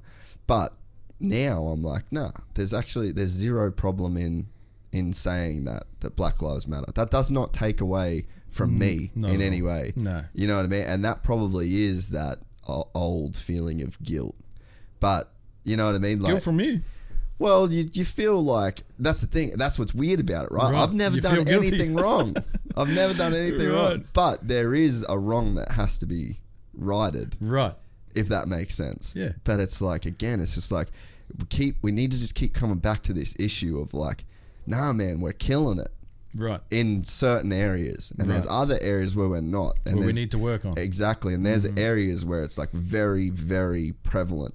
But again, it's like, if anything, with like the riots and with all the shit that's going on, it's like the overall like boots on the ground thing. Like, forget the media, forget the social media headlines, forget any of the fucking weirdness that gets tagged. There's white people, there's black people, they're marching together. They're the people on the ground. That's not racist. That's, you know, that's people that are like really together. Right. But then you get the people that, I don't know who the fuck they are, that's got the voices or the media that says all lives matter and all that. And, you know, slowly but surely the comment sections start to be a battleground, not over the original issue, Right. which is, you know, justice system reform in America, any reforms that we can look at in Australia, further conversations we can. That doesn't matter, because it's about, there's these side issues that get created. Right. And then it's just a battle between, well, my point, it's like, oh, I know we're talking about racism overall, but like, you have to say it like this. It's like, what the fuck does it matter? Like, why do we care? What are we doing here, man? You We're know? just going down the wrong path. Yeah, so, and I mean, I don't know, that's been something I've been thinking about a lot through this whole time, you know. It's like, fuck. It's been overwhelming. And do you feel like you live in a racist place though? No, like you In said. terms of day-to-day interaction, you know? No. I haven't experienced that in a very long time. But that's not to say that there's not room for improvement. Right. Yeah. It's not to say that racism isn't there either. Exactly. But there is a lot of good. You got a point there. Yeah. You know, and we need to shine the light on that. Yeah. Because it's like, out of that, like, that's the shit you build on. Right. That's the stuff that's easy to build on. Right. It's easy to build on like the good that's already there. Right. As opposed to like, it's like, it's easier to fucking just keep throwing wood on a fire to make a fire bigger than start a whole new one. Right. You know what I mean? And it's like, we've already got a lot of kind of good shit going on. So it's like, let's keep that fire going. Right. All of that's where the focus should be. Yeah, I agree, bro. We're in fucking crazy times right now, that's for sure. And then you add in the fucking coronavirus. What did you think? What did you think when that started all coming? Like, how long did it take for you to realize, like, fuck, this is real? This is like gonna happen. It always crossed my mind. I was like, could it be something? Is it gonna be something? Yeah. But I never really said, all right, this is fucking real. We all have a high risk of dying. No, I never got to that either. I never got to that. Yeah. No. And I wasn't a fan. I know they think social distancing is. I'm not a fan of that, because I'm big on human interaction, especially with my family. You know, and Yeah. like, I've got a son who goes to school, and I know they're just doing the rules, and I don't take offense to it, but you only had allowed to drop them off at school now, and they got to take them in. Yeah. I don't like that. I don't like that at all. I want to be there for my son. I want to walk him. I want to hold his hand. I want to be there for him everywhere he needs to be. And when you separate that from a father-son relationship, when you put a divide in there, it pisses me off. Did you think that was something you even cared about before this whole thing happened? Oh, I took it for granted, for sure. Yeah. Like, social distancing, just, man, humans are supposed to interact, bro. Mm-hmm. You know, since when is being apart from each other a bad thing, you know? And like, I understand the reasons why, but fuck, humans have to interact. We interact with each other, you know. That's how we multiply. That's how we live, you know. The best thing for a baby when it comes out of the womb is what? The mother's touch. You know, so, and smells and yeah, bro. Yeah. So just that has just bugged me. Yeah, I think that there's a lot of stuff that came out of this. Like, small example, I went to a cooking store, and I just bought like a fucking sick cast iron skillet and some good knives and shit like that. And the chick was like, "Oh, are you getting into cooking?" And I was like, "I kind of am, actually." Like, first time I really like had a go at actually cooking. Right. And she's like, "Oh yeah, you and everybody. It's really cool to see." Right. Because this lady works at this probably very quiet cooking store most of the time. Right. And now that people can't go to restaurants Yeah. and order Uber Eats, well, I mean, you could still order Uber Eats, Right. but I think it became, people started realizing how much they actually were eating out Right. when they couldn't go out anymore. Definitely, yeah. And yeah, she's like, man, it's crazy. This place has never been busier. Like, we're selling so much shit for cooking. Right. And there's so many things like that. Yes, for isolation. Yeah, and people that, people started cooking more. People started playing board games. Yeah, and, bro. you realize, you appreciate the times that you have with your friends. definitely. And I went and ate sushi with Guy, who's a producer here. And we had sushi the other day after the show. And we were just like, fuck, how weird is this? Like, I didn't want to be on my phone. I wanted to like really enjoy the experience. Right. And it's of another person. yeah. You know? And it's the same like with this. Like, I love doing this. I kept doing it pretty much the whole time. It's Good. just one person in a room or whatever. Yeah. But like, yeah, there's something about just this sort of You stuff. can't, No you can't replicate distractions. that. You know? It's human interaction, human conversation that'll always outweigh social media in terms of genuineness and stuff like that. You know. Well, Maori culture's so big on that, like family, Huge. extended Polynesia, family. yeah. Just we're even like Italians. You know. Yeah. Try to tell them to fucking not go start Hey, seeing well, each that's other. why Italy was so fucked up, right? True. Yeah. True. Yeah. So they did learn the hard way, I guess. But that's in their DNA to, and they probably wouldn't even stop. You know, Yeah. because it's in their DNA to be next to their family members. You know, even if it cost them. What's it like to stay attached to your culture, even though you moved when you were young? You just remember where you came from. You know, Yeah. If you always remember where you came from, you kind of know where you're going. If that makes sense. Yeah. So I always. Like, the culture's always going to guide you. Sure. Yeah. Yeah. And if you want to learn more about your culture, then you take it upon yourself to learn. Yeah. You know, and go down the rabbit hole as deep as you want. Yeah. I would eventually like to speak it fluently. You know, because my dad started doing that. He did it late. He started like in his late 40s. Yeah. Where he started to learn to speak our Did you do? native language. Did you just side note? Did you do the mural at Cole at Heartbreak? Mm-hmm. Okay, I was going The to say first one. Oh, okay. You know how he's moved. Yes, yeah. I didn't do that one. Ah, okay, yeah. cool. That was a big art print, but my mate did the artwork for it. Ah, right. So I did the one in his first gym. Okay, yeah, because I did jiu-jitsu with Cole. And Oh, right. I do some workout stuff there when it was going. And yeah, like when you're saying you want to speak the language fluent, Right. like he's just fucking. Oh, He's such a he's in Maori there. G, that dude. Eh? Like He's in it. yeah, he's fucking deep in it. Eh? He's a humble dude, bro. Oh, he's Yeah. he's a man. He He's a works hard beast too. too. Yeah.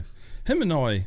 Oh no, actually, I was probably a little bit before him. But we're one of the guys who worked for ourselves at the beginning and kind of have always kept together. Yeah, right. You know, it was always like, "How you doing, brother? Yeah, well, I'm doing this. Oh yeah, sweet, I'm doing this. Yeah, good on you." You know, Yeah. kind of just like cheering each other on because we're both Yeah. entrepreneurs and yeah, there's a bunch of us like that. Kiwis, Yeah. Maoris around the Gold Coast that we always just give each other a nudge of positivity and keep Yeah. going, brother. Yeah, that's us. We got this.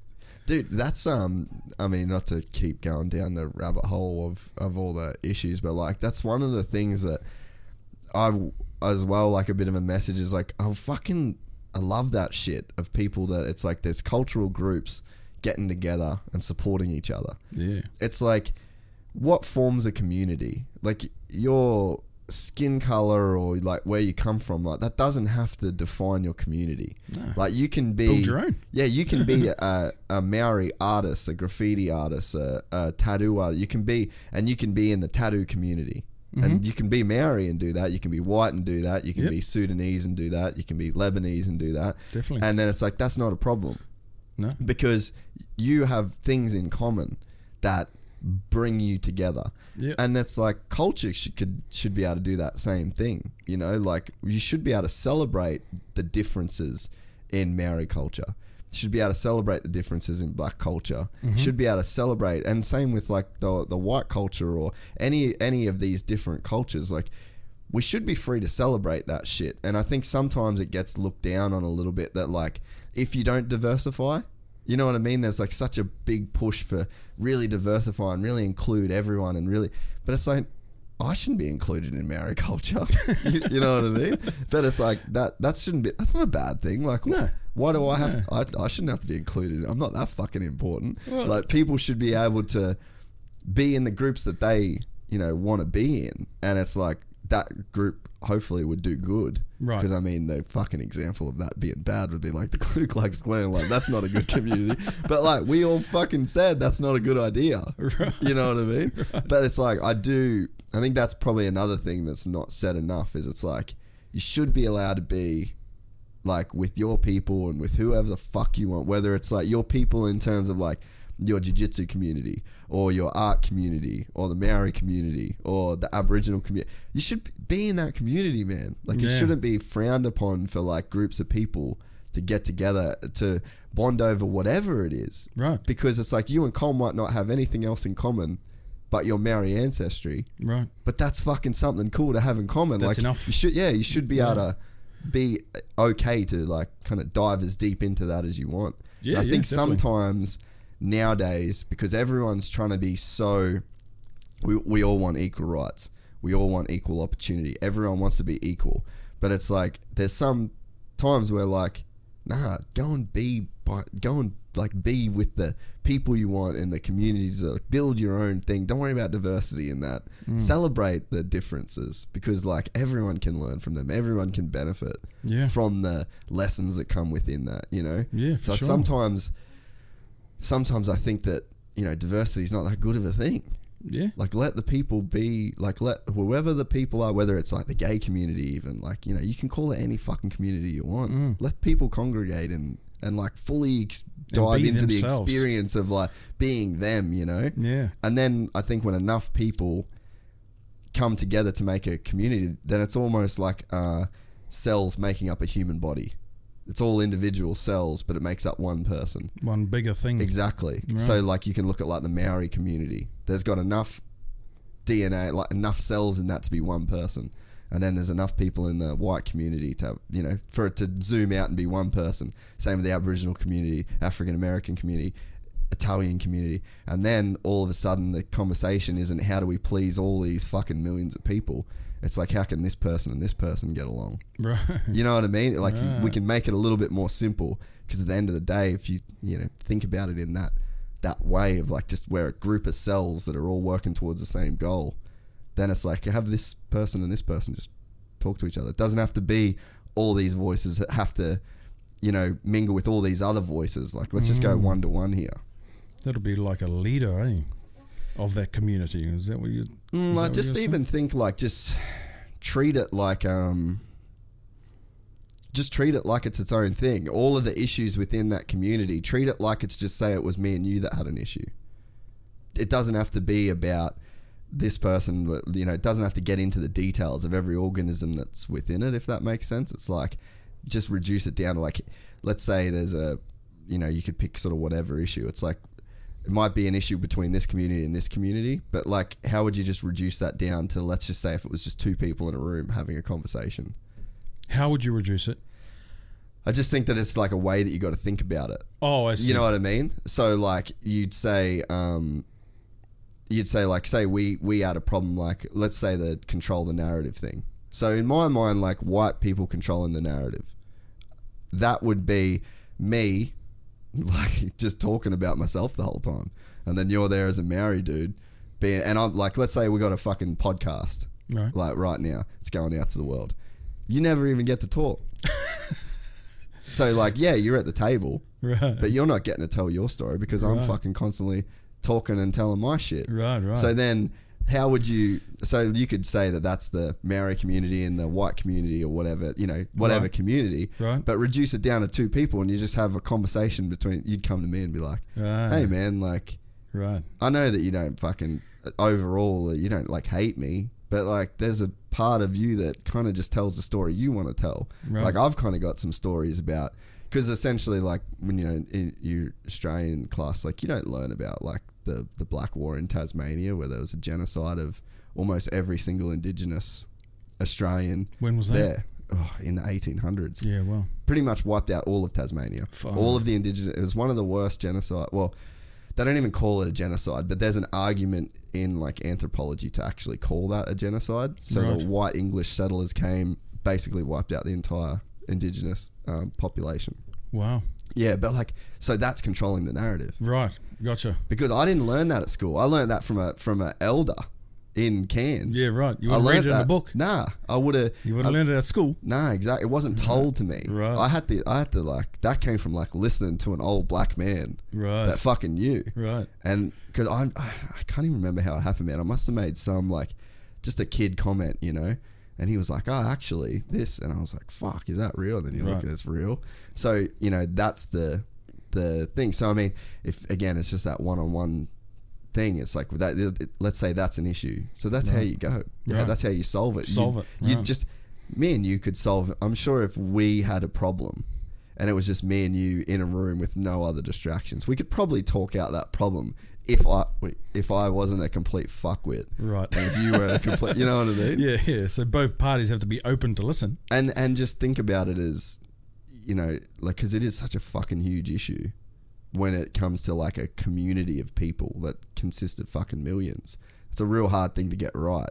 Yep. If you kind of just reduce it down, Especially just- now, because there's about fucking 2 billion opinions. So how do you Yeah. gather all those opinions and just cram it into one or a couple questions and then get one Yeah. person to ask all those and then get them answered and then get the opposition answers and get them answered. So yeah. it's just scattered. Yeah, and that's why I just think that, you know, if everyone, like, if we can hang on to that, the couple of ideas of, like, we have progressed so much. Right. And the other thing is, not to, like, be discounted, if you look at our past and you look at how things have improved, wouldn't you just assume that they will continue to improve? I would, yeah. You know, Yeah. I can't see us going backwards from here. I think that even with like the George Floyd thing, it's like there was another Black Death in custody in America, but it's like Recently. well, that was with him. Like, Oh, with him. Yeah. So that, but it's like I don't even know if you could say that's going backwards because like that's been happening. Like that's the problem that kind of needs to get fixed. And Yeah. it's like you and that's just the main narrative, is it? what's that? Of how we can stop that. In what way? Well, police brutality. Yeah, I just think that it's just got better over time. Oh, you know, right, if you right. look at, and I think that these conversations need Well, to there's keep definitely no lynching. exactly Right, so you know, that's an so improvement. exactly. And but I mean, in the time, and I mean, even me saying this now probably sounds weird to be like, oh, don't freak out, it's getting better. It's like, I mean, that probably even sounds like a shitty statement, but or ignorant in some way. But it's like, I'm just trying to be positive and like remember, like we are fucking everyone is moving forward, like, and this sort of shit. Hopefully, this thing that happened in America recently gives us like a huge leap forward now. Something that might have, hope so. you know what I mean? And maybe that's the good that comes out of such a tragic thing. And the fact that there was looting and like it got as crazy as it did, that's again, like, I go back to just that person in the room. Like, at what point, if we're doing the fucking podcast together for 100 years and you don't even get to talk, are you just going to walk out the fucking room? Yeah. Maybe yeah. you would smash the mic and fucking kick the Right. door down and, Right. you know, I get it. Yeah, yeah. And it's like when it's this, you know, that's when people start, oh, well, fucking, I get it, you're writing, but like, you shouldn't be doing it. It's like, Right. it's like, cunt. You didn't have to smash my microphone. Yeah. You know? And it's like, well, fucking, what would you do? Yeah, exactly. So, anyway, went off on a tangent there, mate. Oh, that's all good. That's what we're here to do, bro. But I just wanted to get a bit of that positivity out there, you Good. know. Yeah. So when did we go from like the murals thing happening, or like, so you're at the theme parks, and then when did it sort of start to transition into where it is now? Was there stuff in between that? Yeah, I opened up I started a couple of clothing brands. Yeah, right. So that was kind of, I felt was a natural evolution from, you know, airbrushing on t-shirts to just designing them and selling them as they are. Yeah, So I did that for a little bit. They were okay. They didn't go very far, but I wasn't putting much energy into it because the airbrushing side was always keeping me too busy. yeah, So every time I'd try and step away from the airbrush caps and try and do something that was like more fun or more challenging, the airbrushing side would go, hey, we're still busy over here. Fucking come back. So I'd have to go back, and then I'd get more employees, and then they'd cover my end of the work, and then I'd be like, okay, I think I can step back a little bit. Yeah. You know? So that's kind of when I was like, okay, no, I can step back a little bit from this. What do I want to do now? And then I tried the whole brand thing, and I opened up a retail shop. And Oh, really? yeah, Whereabouts is that? it was in Oxenford. Yeah. Yeah, so I only had it for a couple of years, and then I sold it to my mate who was working for me in the shop. Oh, yeah. Yeah, so he was the manager of the shop. I wasn't barely there because I was too busy airbrushing hats. Yeah. And I just sold it to him. I said, look, bro, you already run the shop. You know everything. You know the numbers. You know the figures. You want to buy it off me? And he's like, yeah, sweet. So Fuck, you sound like an easy dude to work with, bro. You just roll with the punches, bro. Yeah. You come to a problem when you come to it. You know, if you can try and plan to not have a problem. Yeah, that's Then obviously good. better, yeah. Yeah. But sometimes you'll just come to something that you could never plan for, like COVID. Yeah, true, You eh? fucking plan for that. Yeah, true. Yeah, and then so I've adapted my mindset from being in COVID to, okay, if this shit all goes pear-shaped and now I can't travel, how the fuck am I going to paint murals? Yeah. So I started thinking, okay, well, I make this much amount painting murals. How can I make that amount or more standing still, Yeah. staying right here? Yeah.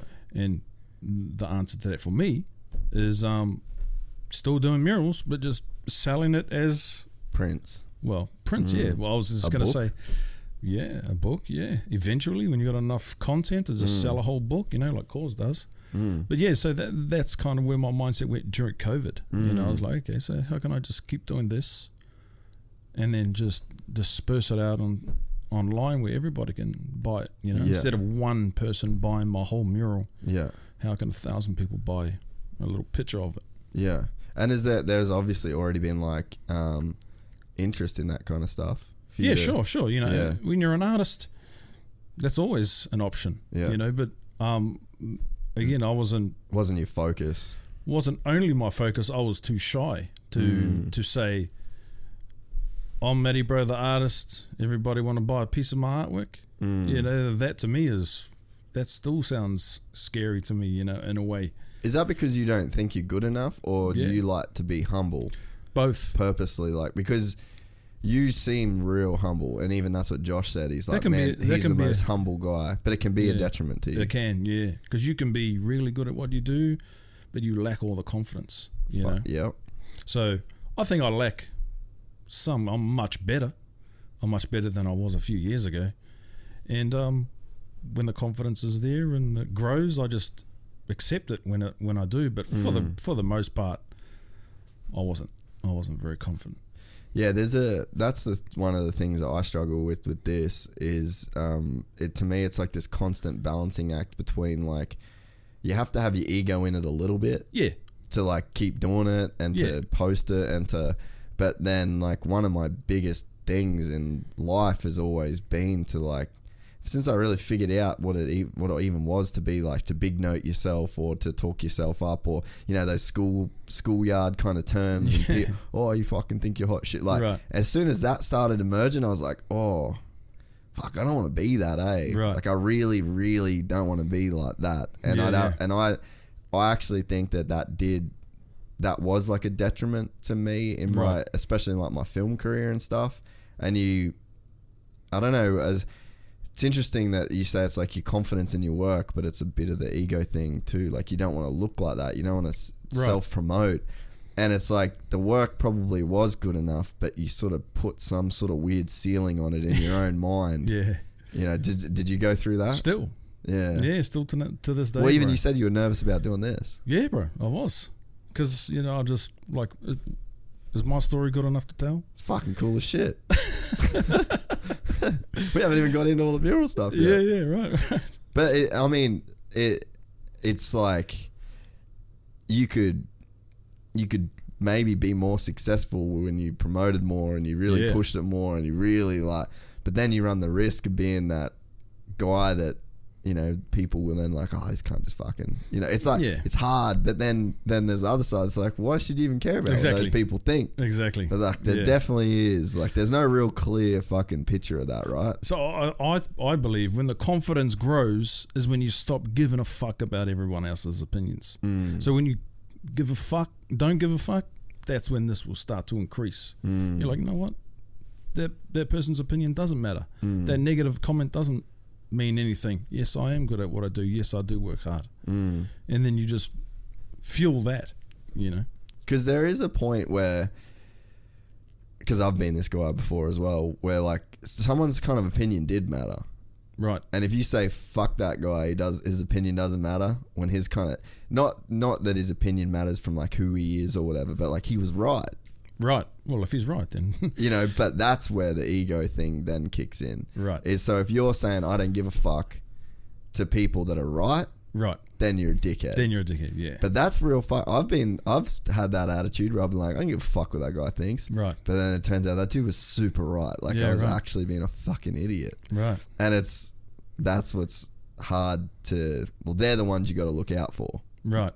And really try and pay attention to the fucks that you actually should give. Yeah, definitely. And there was another guy who he was kind of like my competition in the whole airbrush game, and I had that mentality towards him. I was like, because when he first started doing it, and I was like accusing him of copying me, and I was like, dude, you stole my idea, you know, blah, and kind of went at it. And he said to me, there's plenty of room for both of us. Yeah. You know, and I was just fixated on, nah, bro. Nah, you copy me. You're a dog, whatever. You know, we got beef. Yeah. And then it took me, he probably said it to me 10 years ago. I fast forward 10 years later, and I looked at everything and I was like, he's still doing his business. He's still doing well, and I'm still doing well. It didn't affect me. Yeah. He was absolutely right. And then I messaged him, bro. 10 years later. Yeah, 10 years later. And I said, you know what, bro? You were right. Fuck, that's cool. Yeah, and I just told him. And now we chat and we chill and we're good. Yeah. So and how bad did it get? Like, nah, not bad. We didn't ever, swap hands, bro. Yeah. I was ready if it did, but I didn't want it to go that far. Yeah. So we'd see each other at shows, and then I was like, yeah, fuck, there he is. Yeah. You know, we'd always try and keep an eye out on what he's doing, and he'll do the same. But it's just competition. That's just business. Well, the thing too is that, you know, I'm a real believer in a rising tide floats all boats, and it's like you need, you know, because the gym mural thing, like that just exploded. It feels like every fucking gym has a mural. Yeah. So it's like maybe, and I mean, I'm just fucking, it's just full, you know, argument's sake, but it's like maybe let's say it's just you that was just plodding along on this gym mural thing, and there was no other dudes that were doing it. Right. There's a chance that just never catches on to the point where every gym needs a mural. And you could be, you know, you might have been just kind of ticking along doing them, but it's like without the help of these other guys creating a demand and creating a style and creating a look, and then even to the fact where like when your murals, if there's no one doing what you're doing, then there's no chance for you to look better than someone else. Right. For you to even become a top dog. Right. So it's like you almost even need the people under the bottom copying you. Right.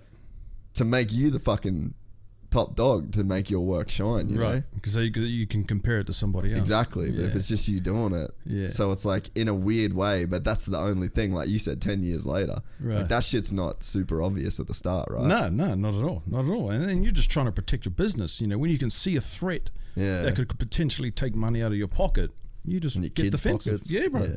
And then that's how you mentally see it, you know. If you're going to take $10 out of my pocket? Oh, I don't think so, bro. Yeah. We're going to fucking handle this. And, you know, businesses fuel their whole careers, bro, you know, and they don't squash it ever. Well, you know, that's like Adidas and Puma, right?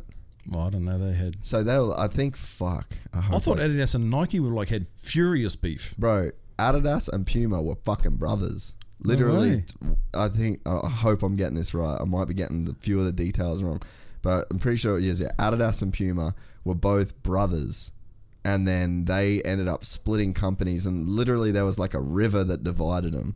Yeah, right. Adidas had factory on one side of the river, Puma had a factory on the other side of the river, and like literally their companies were just like built off hatred for each other. I mean, it propelled them to the top, but you know. And I bet you all of their moves were to better the other guy. Yeah. So they probably don't even appreciate how far they've come. And probably like don't even appreciate how much they owe to each other. But it's like you don't want to live to that. You don't want to live in like that toxic state. You don't want to live to fuel to better one other person. Yeah. You want to better everybody. Yeah. You know, with your product, not compete against that one person and think, yeah, I got you. Yeah. And then just do that as a mentality. You want to be like, how can I fucking touch people all around the world? Yeah. That's because the brand done that. Yeah. You know, so they both of them. Yeah. They should be like, fuck, yeah, we touched the world. Yeah, like congrats, both of us. Yeah, and like why? Yeah, fuck, why bother? You choose the way you want to live. You know, like why would you want to live, especially family, dude? Could you imagine that shit? Yeah, bro, family can cut deep. Fuck, that would suck. So when did the mural thing come into play? I'd say about six years ago. John Davey from World Gym. I actually approached him because I was kind of doing the odd job here and there, you know. Well, when did you go? Sorry, we'll fast forward a tiny bit. So when did you? The whole time you were doing the airbrushing with the hats and the shirts and stuff. Yeah. Were you still doing walls? People would come to me when I'm doing the hats, and they're like, "Oh, you can do hats. Can you do my son's wall and my house?" And I'll just say yes to everything. Yeah. Yeah, I can do that. Oh, can you do, because I knew how to use an airbrush, can you paint a helmet? Yeah. Didn't know how. Can you paint a car? Yeah, sure. I didn't just learn it, and then it just evolved. Fake it till you make it. Yeah, bro. Yeah, and I did some pretty cool cars, and I did some pretty shit ones as well. But I just learned every time, and then that was just for years. That was just trickling. Like every now and then, I'd get a random job. Yeah. Either a wall or a car or a bike or fucking a nightclub or something, and then I just started. Then it became more frequent, and then when John Davey hit me up to do a mural in his gym, I did The Rock, and then I won't say a light bulb because I already was doing it, but I was like, fuck, this is actually good for gyms because murals in a gym give off this vibe, bro. Fuck yeah. They give off a vibe, and that's what gym owners buy into. They're like, we want a new vibe, a new feeling for this gym, and murals do that well. I didn't even realize that. You know, you paint, you see it, it's just an empty shell. You see a mural, you see all the gym equipment in there, and you walk in and you look at the painting and it feels different. You know, you're like, okay, I'm ready to work. It's symbolism. Like, there's meaning. Like, it's just a symbol. Like Arnold Schwarzenegger is a symbol. He's an idol. Yeah. You know, you look at like a Kai Green, a Phil Heath. Like when you're in there, that's like, they symbolize dudes moving the most weight. Yeah. To do the most progress. Work. You know what I mean? To be the biggest motherfuckers, like the baddest dudes. Like that's that big dick energy that, you know, that there's a symbol. Like people, whether you've got that energy yourself or not, like you know what that energy is. And it's like you kind of want to tap into it. Yeah. Even for a little bit, you know, even just for your workout. So when I started to realize that, that's when I was like, approaching gyms. I started approaching gyms. Like, were you one of the first guys to like approach gyms, or was it happening, or I don't know. Because it's exploded now. Yeah, like it pretty has. much because of that, because of the feeling it gives, you know. And gym owners realize that they're like, fuck, this piece of artwork changes the whole energy in the gym. Yeah, and then people started catching on, and I didn't even pay attention to who else is doing it. I just do me. I see a gym. They might have potential for a mural. I'll hit them up. Yeah. This is what I do. This is my work. Is there something you'll be interested in over time, over experience? It has changed the vibe in the gym. And if a celebrity shouted it out like The Rock did a couple of years ago, I'll be like, even The Rock, you might get a free shout out. You know, The Rock might shout out the mural if you do. You know, and I kind of sell it to them, bro. Yeah. And I go, imagine if The Rock shouted it out. Your gym, he's got 100 million followers. Yeah. Imagine if 100 million followers saw your gym. They were like, oh, fuck, you know, it might not happen. Yeah. But I'll just say to them, what if it does? Yeah. You know, it'd be money well spent, right? Fuck, the hustle is real, Matty, bro. Always, bro. Always hustling. Where did that hustle come from? Like, were you always a hustler in that, even though you're kind of introverted? Like, do you think you had that gear to hustle? No. Nah, bro. You 'cause I learn was that shy. shit over Yeah. time? Yeah, you just learn it over time, bro. Do your wife help with that, you reckon? I reckon because she's not good at talking in public. She'll never do this. 100 million years. But she would tell me, just do it. You know, I've been like, babe, what do you reckon I should ask this famous person or this person if they want a mural? And she's like, yeah, do it. So I'm like, okay. And I hit up this guy, his name's Flex Lewis. Yeah. He's a 7-time Olympia champion. He lives over in Florida. Yeah. I asked him. He said, bro, let's do it. Really? Yeah. How long ago was that? Like, was that early on? Oh, no, it was about three or so years ago. Yeah. So a friend of mine, he owns a supplement company in New Zealand. He joined us too. And then, because I wanted some big name gyms. Because I've been painting like all local gyms in Australia. And I was like, fuck, I want to paint a big gym that everybody knows. You know? And then my mate Shane, he hooked us up, joined us together, and we just Skyped each other. And I was like, bro, I want to come fucking change your gym completely, man. And it's like, I've got some ideas. And I said, I've got some ideas too. So we just went back and forth, and I was like, all right, let's do it. And then he flew me over to Florida, bro. I was there for a week. I slept in his gym. He gave me he gave me accommodation to a nice fucking hotel up the road. I was like, nah, I'll stay here so I can work all night long. And I slept on a little shitty mattress about this big. And I worked from, well, I know I got up at 7:30 because the PT would get there at 7:30 for his first client, and he'd turn the fucking music up as loud as it went, bro. Yeah. The gym wasn't that big, so the whole thing just echoed, and I was like sleeping, and then it bang, 7:30. I was like an alarm clock, but 100 times louder. So I was like, okay, I'm not getting any sleep in this noise, so I might as well get up and work. So I'd go have breakfast, then I'd just work from like 9 a.m. till like 3 or 4 a.m. in that gym. And then I just go to sleep. I just go upstairs, have a shower, go to sleep. Boom, 7 o'clock up again. For a week. Yeah. How big was that one? It was a whole bunch of pieces. Oh, okay. So I did like 9 or 10 pieces in there. So I can't really tell you, but there's a bunch of work in there. Yeah. I put in like fucking over 100 hours in a week. Easy. Yeah.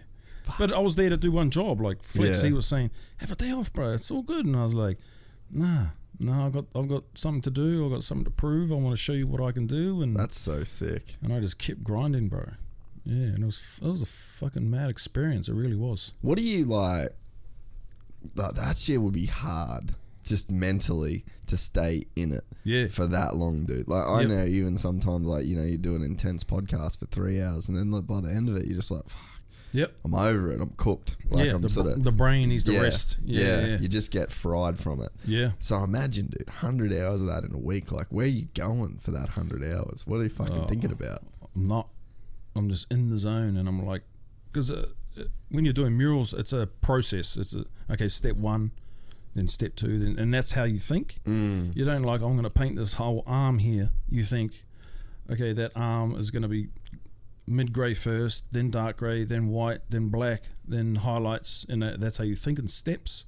So that's all I was doing. So I was just like, okay, this is what I'm up to, and I'll think of the first 5 steps, and okay, step 1, I'll do it. However long that took me, 2 hours, 3 hours, all day, step 2, step 3, and I just do that until it's finished, and I move on to the next one. And I just repeated that, so I wasn't thinking about what am I going to eat, I wasn't thinking about when I'm going to sleep, nothing else. I wasn't thinking about what Flex is doing today. Just music on, bro, and turn the world off. And then just fucking paint. Get it done. Yeah. And just fucking smash it. But do it accurately. Yeah. Don't rush it. There's it sounds like there's like a meditative kind of state that you go into. Like, have you ever heard of like flow states, and have you ever like heard that sort of terminology and stuff like that? No. So there's like in action sports, like the sort of shit I've come from with motocross and the adrenaline type stuff, like that's like a real easy way to get into the zone. Right. Or like this flow state. And there's like a scientific state for it. It'd probably be pretty interesting for you to like look into some of this shit, because I got a feeling that's where you go. Right. That you just enter this state, and basically what happens is that it's just like hyper concentration. You're so focused on such a small task, right, that there's only certain areas of the brain that are actually needed to do that task. So then everything else kind of shuts off, or like it just does like a subconscious function. So you're not actually, it's all just shit that's going in the background, but all of your actual attention is just so focused on only the things that you're doing. Yep. And so a lot of times, like, I never knew that this is what I was chasing when I was riding motocross, or like I'm like that when I do jiu-jitsu. Time goes, it's gone, everything's gone. You're literally just focusing on what you're doing, and it's hard to get into because I think the science or the research is that it takes about 20 minutes of focus and anything to sort of for your it's literally like a changing of your chemicals in your brain. I've read that before. Have you? Yeah. Do you know a guy called Jim Quick? He's I think he's Asian. He looks Asian, but he lives in America, and his name's Jim Quick, as in learning. He teaches you how to learn things quickly, bro. Yeah. And he said that if you break your concentration, it can take 20 minutes to get back into it. Yeah. So anyway, like I never realized when I was a kid with all the motocross and all the kind of extreme shit we were doing that's what I was after. Right. I was just trying to get into that zone where you just didn't think about anything. Right. And I think that, now I'll try and challenge myself because distractions, man, like fuck, distractions are everywhere. Like, fuck yeah. That's why I didn't see. Your phone's a huge one. Well, I didn't see a message this morning because I got no notifications on my phone. Good. So like, but it's fucked for like this morning. You know what I mean? Right. So like, but yeah, just the distractions are so hard to get away from, and we're so like easily pulled away from like the tasks that we're doing, and that's what I think tattooists get into that zone, and you would obviously get into that. But man, to stay in that state for like 100 hours, while it's physical work as well as the concentration. Yeah, I was fucked, bro. I lost heaps of weight. Did ya? Yeah, my back was fucked. I lost heaps of weight because I refused. I refused. I didn't eat. I didn't eat because I didn't want to eat. I didn't even have the desire to eat. I was just like, that's how in the zone I was. I didn't want to stop. Is that a cool feeling now? Like, are you almost like as addicted to that feeling as you are of the murals themselves? Yeah, I am. But I've got to be careful not to push it too far, because I'll push it far, and then the repercussions is like it takes me like 2 or 3 weeks to recover. Yeah. So when I did that mural in Florida, I came straight home, and I was literally a zombie for about... Plus the travel. Yeah. That fucked me up too. So yeah, at least a week. I'd say 2 weeks before I was actually functioning again properly. Yeah. I was just groggy. It's like and coming down off a bender. Yeah. Kind of what kind of what it's doing though. It was, right? Bro. Yeah, it was a 7-day one. Because you're literally changing the chemicals when you're in those kind and of you're states. resisting what it wants, which is rest and sleep and well, that's what sleep is rest and recover. Yeah. And I was saying to the body, no, bro, you keep going. But what's like what do you like about that though? That not many people do it. I like it that it's to achieve something great, you have to do that. Yeah. And not many people are willing to do that.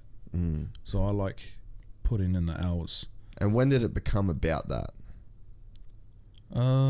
Fucking good question. Because it's not about that when you're doing the hats, maybe. No. No, it's not. It's not. That to me is just a process now. I've been doing it so long. Yeah. It's like robotic. Yeah. But the murals, I've probably like 3 years ago, when I'll really get deep in the zone and just fucking everything would disappear, and I would disappear, and then I look back 6 hours and I was like, fuck, I just painted that. What? And I'll be shocked at my own work and my own progress. That is like not many people could experience that. I'd like to talk to somebody who does, because I've got heaps of questions about that. Yeah, because I just do it. It just feels like automatic for me. So you want to talk to somebody else that does something similar? Yeah, so I can be like, have you ever heard of the Medax? Yeah. So he DM'd me this morning. Oh yeah. Yeah, and I was like, I was like, fuck, it's kind of cool because I had you coming on. Right. Imagine getting you two together then. That'd be cool. Because like someone that does that he same doesn't. shit. Yeah. He does massive ones. Yeah, because I can't understand the intricacies of what you do, and it's like I can talk about it, and I could. It's like if we started talking about jiu-jitsu, there's a certain language and there's a certain level that's just gonna go, and like I guess that's like part of my job is to try and Like, I want to try and get there, Right. but there's no way I can do that without, I've never painted a mural for 100 hours, and it's cool that you would want to speak to somebody that does that. It's like you sort of don't have that many peers, right? No. I mean, I do have a lot of artists that I look up to, but in terms of how they do things in the process and getting in the zone is what I want to learn more about. Yeah. Like, what it actually is it. Yeah. Like, I'm just intrigued, bro. But the book is called I think it's called Becoming Superman. Oh yeah, is like the book that it's about like being in the zone. Yeah, it's literally about flow state, like the whole book, man. It's like wow, yeah, dude, I'm keen. Yeah, you should definitely get into it, man. Even you know what you could do, you could just fucking audio book it while you're painting a mural. Yeah, true. You know what I mean? Do you ever do that? Yes, recently. I wasn't a podcast person. I was always just music, because music was like fuel and energy. And a vibe too. Of course, yeah, because there had to be a certain vibe. What sort of shit were you listening to? I've got quite a wide range. Anything that just like keeps me fueled. So R&B, rap, bro, I even listen to rock. I love rock and roll. Yeah. Fucking what else? Probably just that genre, but all of that genre. Yeah. You know what I mean? Like, in the rap, I'd have like 100 of my favorite. Like, everybody goes, I'm huge Tupac. in rap as well, I love it all. I even love all the new school shit that's coming out, Yeah. I never thought I would. You heard the new Gunner album? Nah. Fuck. Good? Have not stopped listening to it, Yeah, dude. right. Yeah. Oh, fuck, I love that shit, eh? That's actually the only podcast that I listen to, like rap podcasts. Okay. Just I'll have a listen. Always been. I had like I was actually talking to one of my mates about it the other day, and like, because he's like, fuck, where'd you get into rap? Because like, I listen to like MF Doom and like Wu-Tang Clan, like, a bunch of the older shit, you know, and obviously like Biggie and Tupac, and kind of feel like everyone listens to them. But we had these like kids at school that were super just rap nerds. Like, one was a white dude, one was an Asian kid, and Zach and Lance. I still know both of them, and like I'd go to them for like the rap What's shit. the new shit, man? Yeah, just the rap shit, man. Like, and I'd like learn about all like the beefs and all that sort of stuff back in the day.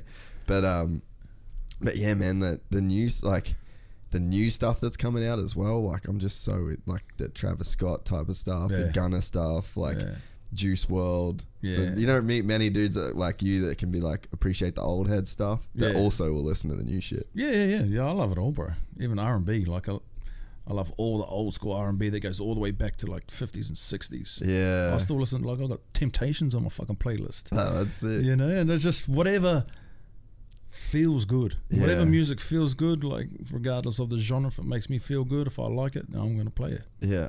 And then, so you've just started doing podcasts and audiobooks a bit now, or?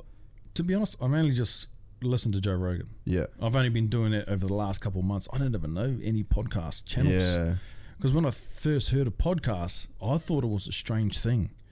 I was like, so you're telling me people listen to people having a conversation? Yeah. Like a third wheel? Yeah. Like, yeah. And I was like, I feel weird.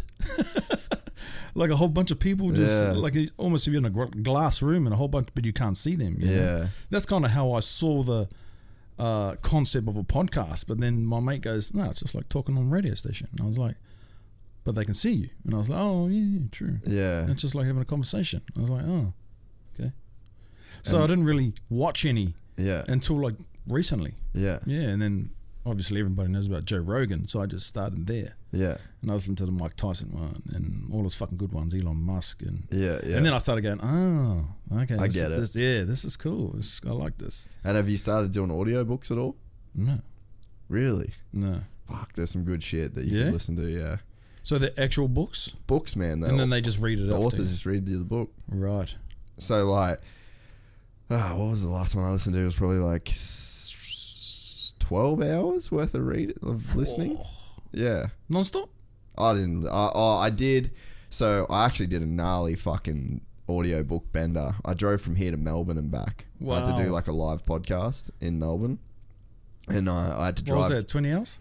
22? I don't even remember now.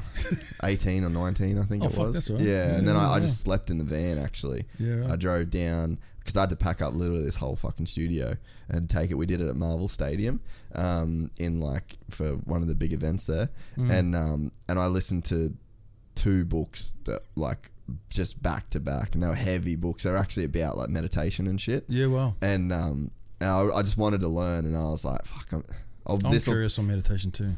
yeah, so all right, that's cool because like it's kind of what you're doing. Okay.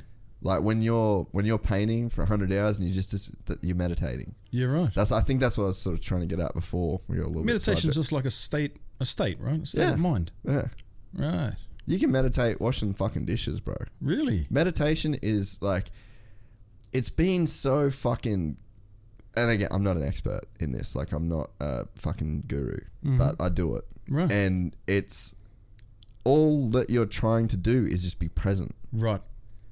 That's what it. I've seen when I've tried to go down what actually is meditation. Because there's like techniques and there's things that you can do. There's like, you can say mantras over it. Like, there's Right. a fucking million. There's a million ways to skin a cat. Yeah. But it's like essentially really what you're trying to do. And I mean, I think it sort of dives off. People got their ideas and stuff on it. But pretty much it's just like existing. Like when you meditate, you just want to like be aware of existing Right. in the moment right now. Being Because present, it's like, if you think about like the cosmically, like the idea of the past and the future, neither of those things exist. No, they don't. They're gone. Only the present. The only thing that actually is real Right now. is right now. So even us saying right now, that's just the past, man. Whatever that version of you was when you said that, you could be a different person. Like, it doesn't matter. The idea of you in the future, that's not fucking real either. Like, so what you have is like the present moment. But I think that what you sort of find, and I mean, what I definitely find a lot is that I've got a real active mind.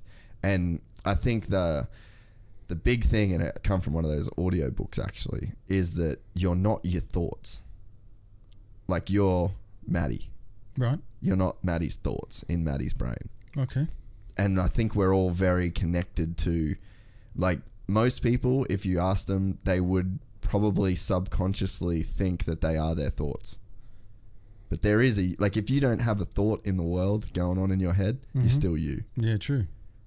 And it's like, but you probably don't know that you very much No. because you're constantly thinking. Right. But you probably do more than the average person because you go into this blank 6 hours of just existing, painting. Right. So you're probably further along this road than I'm already you a fucking meditation master. That's bro. what I mean. Like, you're a G. You're a G in the game, you know. But you don't call it that. Right. You know what I mean? Right. And I think that's what's kind of cool and interesting about. So what would I call it? Painting. Well, I mean, that just is your thing. That is you go to that place. Right. And it's like, when I'm doing jiu-jitsu, I'm in that place. When I'm riding motocross, I'm in that place. But so the thing that I would think is like, all right, well, if I'm in that place when I'm painting, when I'm doing motocross or jiu-jitsu, and you're in that place when you're painting, so why bother meditate if you can just get there by doing that, right? So that's kind of, that was my thing, because I'm kind of always trying to think again, you know, thinking, like, how deep can I take this? But then it's like, all right, well, let's say you get injured. You fucking break a leg. You can't paint a mural for 6 months. Right. You do, something happens, you know, you lose that thing that takes you to that place where you're like actually connected with yourself. Mm-hmm. Imagine if you could just fucking go and sit in that corner right there And go into the close same. your eyes and you do the same play, you know. Right. So to me, I'm like, oh, that's a skill worth having. And that's like That is a skill. exactly, it's literally a skill. Yeah. Because you've had to earn your skill of being able to paint a mural 100 hours non-stop, or 100 hours in a week, you know. Right, right. You have to earn that concentration to stay in that. So that's not something that, and again, you said because not everyone can do it. Right. So like, you've had to develop that skill. So it's like, now, you know, you could probably develop that skill to where it's just a thing you do every day. You don't paint your murals every single day, but you could go to that same place. Because I'm sure once a mural's done, that I think you can get a bit confused, because it's like you're looking and you're seeing this finished product. Yes. And you're like, fuck, that feels good. Right. But it might not even be the mural that feels as good as the feeling of internally from just being so present with yourself for Wow. for 100 hours. You know what I mean? Fuck, you might be bang on there, brother.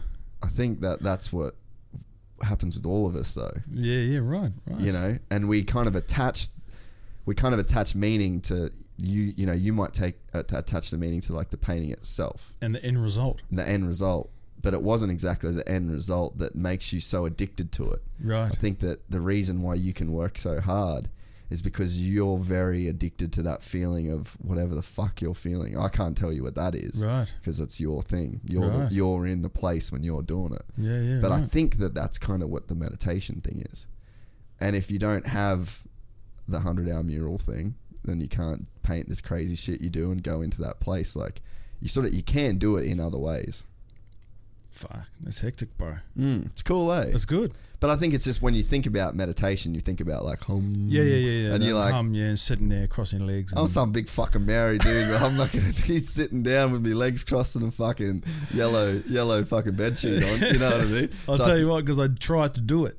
Really? I tried to do that. Sit on put a blanket out on my patio, sit there in the morning, fold my legs, and do this whole thing. Russell Simmons, The like Def Jam guy. Yeah, Def Jam. Yeah.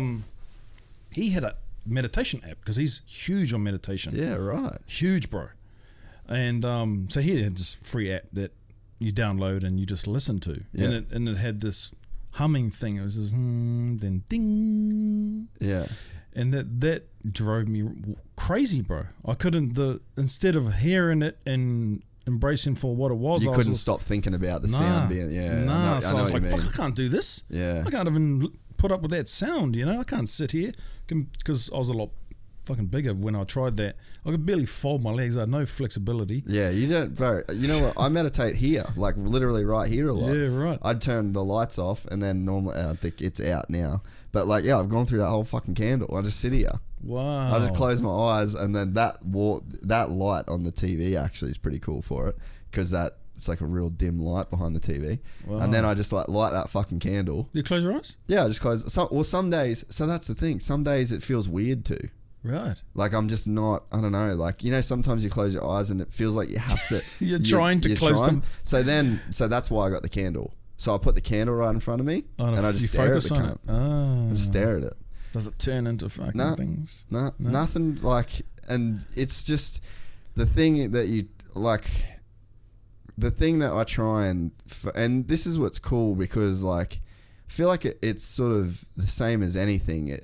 You kind of got a goal in mind and something will work for a few weeks and then it stops working. Right. The way you paint you might do lines a certain way. You might be hot on that method of outlining for a while. Mm-hmm.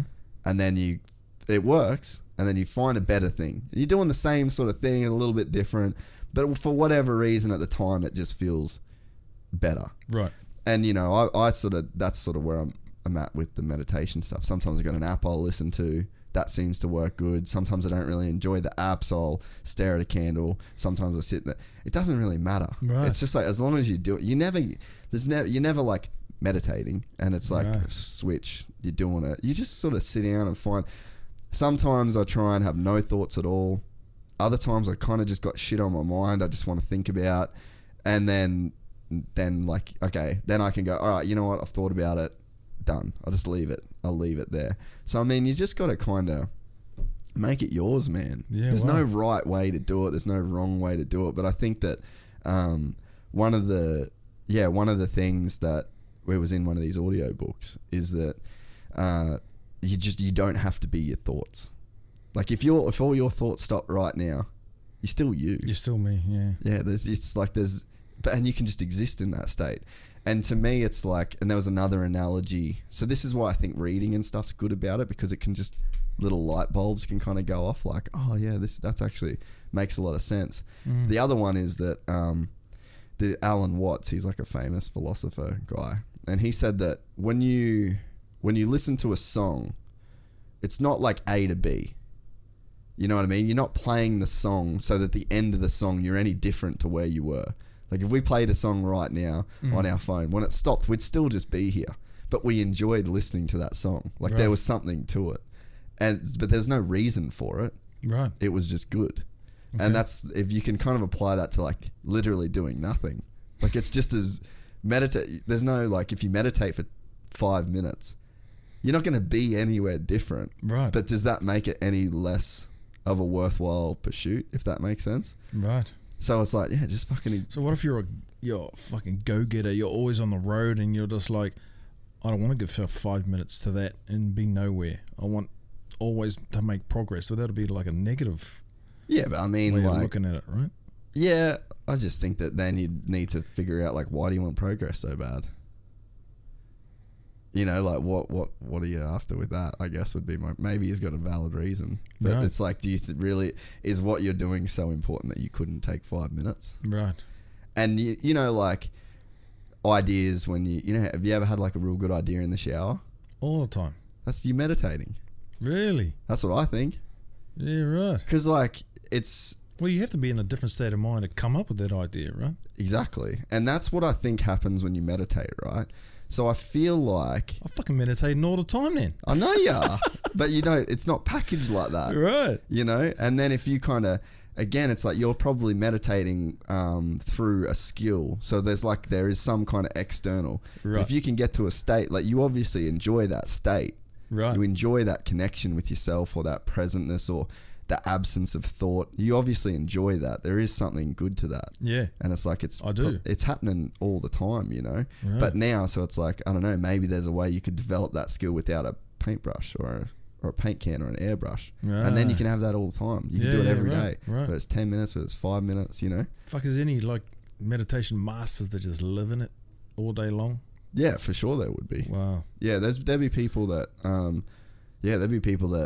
go, well, there are people that go like days, literally meditate for days. Fuck. It's so crazy. Like some of that stuff though, I think this is like the problem with it in a way, is it'd be like me starting out with an A4 sheet of paper right now in front of me and sitting across from you and looking at all the shit you've done. Right. That's the that's the equivalent of like my drawing to your fucking biggest mural. Right. That's like me meditating compared to some dude that's doing it for days. Like I can't even begin to understand what it took to get there. Right. You know, right, but right. I mean, but in the same way that you're painting these crazy murals, there's people doing, you know, meditation version of that. There's people doing tattoo versions of that. There's people doing running versions of that. But I feel like everyone's trying to get to that same place, you know? Could you be in a meditative state when you're like playing a physical sport? Yep, yep. You can? Yeah, I think so. Wow. Is that what they would say to somebody who's like a basketball player who's just on fire, not missing? Yeah. Would they be in meditating or would they just be in the zone? Or is that the same thing? Yeah, I think it's kind of the same thing, you know? But I think that, I just think it's, and again, this is just my opinion, you know, is just that it's, they're just hyper-focused and they're not taking on any external information. Noise. Yeah. Right. So it's like they've just figured out a way to, it's just hyper-focus. Yeah, right. And it's just being connected, so connected to whatever you're doing. Right. And like, so with the, you know, you talk about like meditation, shit like that with books and things that you read. Like one of the, maybe it was on the app, but anyway, one of the things was like, next time you're washing the dishes, don't think. Just wash the dishes. Feel the temperature of the water, feel the texture of the plates, feel the slipperiness of the dishwashing detergent, hear the sounds, and just focus on those things because those things are tied to the moment, if that makes sense. And it's the same thing I think that's happening in the shower, where it's like it's such an unconscious activity, like you've showered every day of your fucking life. Right. For however many years. So you can kind of do it on autopilot. And then I think that the benefit, so just to go back to like, let's say you got a guy that he's fucking killing it and he just wants to progress and his 5 minutes is so important to him that he doesn't want to meditate because he's got his whole fucking day of productivity that he wants to hit or whatever, you know? And it's like, I think what happens, and I've had some really cool ideas and inspiration meditating, because it's like, all of the thoughts are gone, and if you try and not have any kind of just shit coming at you constantly, it sort of gives room, it gives like space for inspiration. And I've wondered about that. I've thought about that in terms of the shower thing, because like I've had great ideas in the shower, like I'm sure I've I know I would add a bunch of stuff that I've actually done because of being in the shower. But it's almost like when you're not thinking, and I think that when you're showering or whatever, it's because you're on autopilot. The soap's in the same spot, the fucking shampoo's in the same spot. That it doesn't the nozzles, take any thinking, nothing, any energy to think. Yeah, and then you can just zone out, and then all of a sudden you're free. You're like unencumbered. It's like a motor with no load on it. Yeah. You know, you're just idling along, and then it's just free to fucking rev, or something. You know, something can like come to you in that state because there's no like conflicting fucking or traffic of thoughts that are coming into your head. Right. That's fucking cool, bro. I think it's what you're doing though. Yeah, right.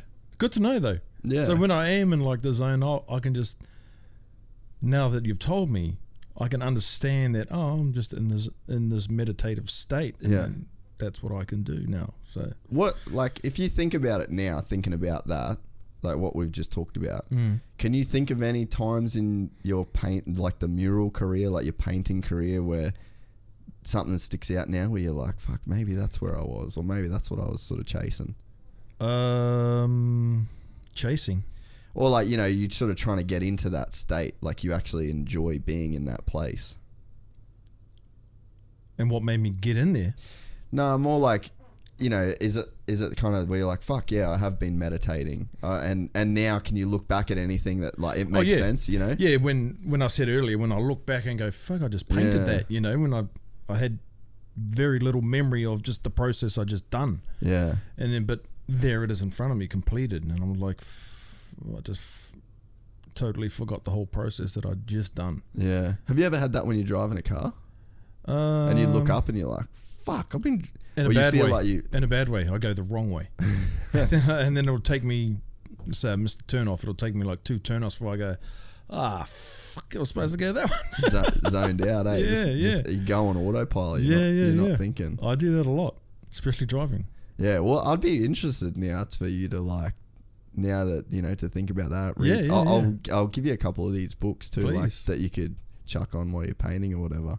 But yeah, it's like it's really cool. I don't think enough people think about it, right? Or in that I think it's just framed differently, right? And it's got a bit of a weird rep or a different, you know, like you said. I mean, audio books do. No, like meditating. Like you said, you cross your legs and fucking right. You know, right, because that's what I thought it was. Yeah, you know? that's just what you get sold to. Yeah, and I mean, fucking every time I talk about it, I'm like, I need to do it more. I need to, you know, because it is such a cool, like, kind of worthwhile. So if you're doing it unconsciously, do you still need to be conscious about when to do it? So if, for instance, like, I like painting through the night. The feeling of, especially outdoors, it's dark, it's quiet. You can only hear like insects. Yeah. You've got fucking 2 lights shining on the wall, so you can't see nothing around you. Yeah. And it's just calm and peaceful. Fuck, that's a cool place to be. Yeah. That's my favorite time to paint. And maybe because I'm in that state of mind, you know, and the whole darkness and stillness helps me get in there. Yeah.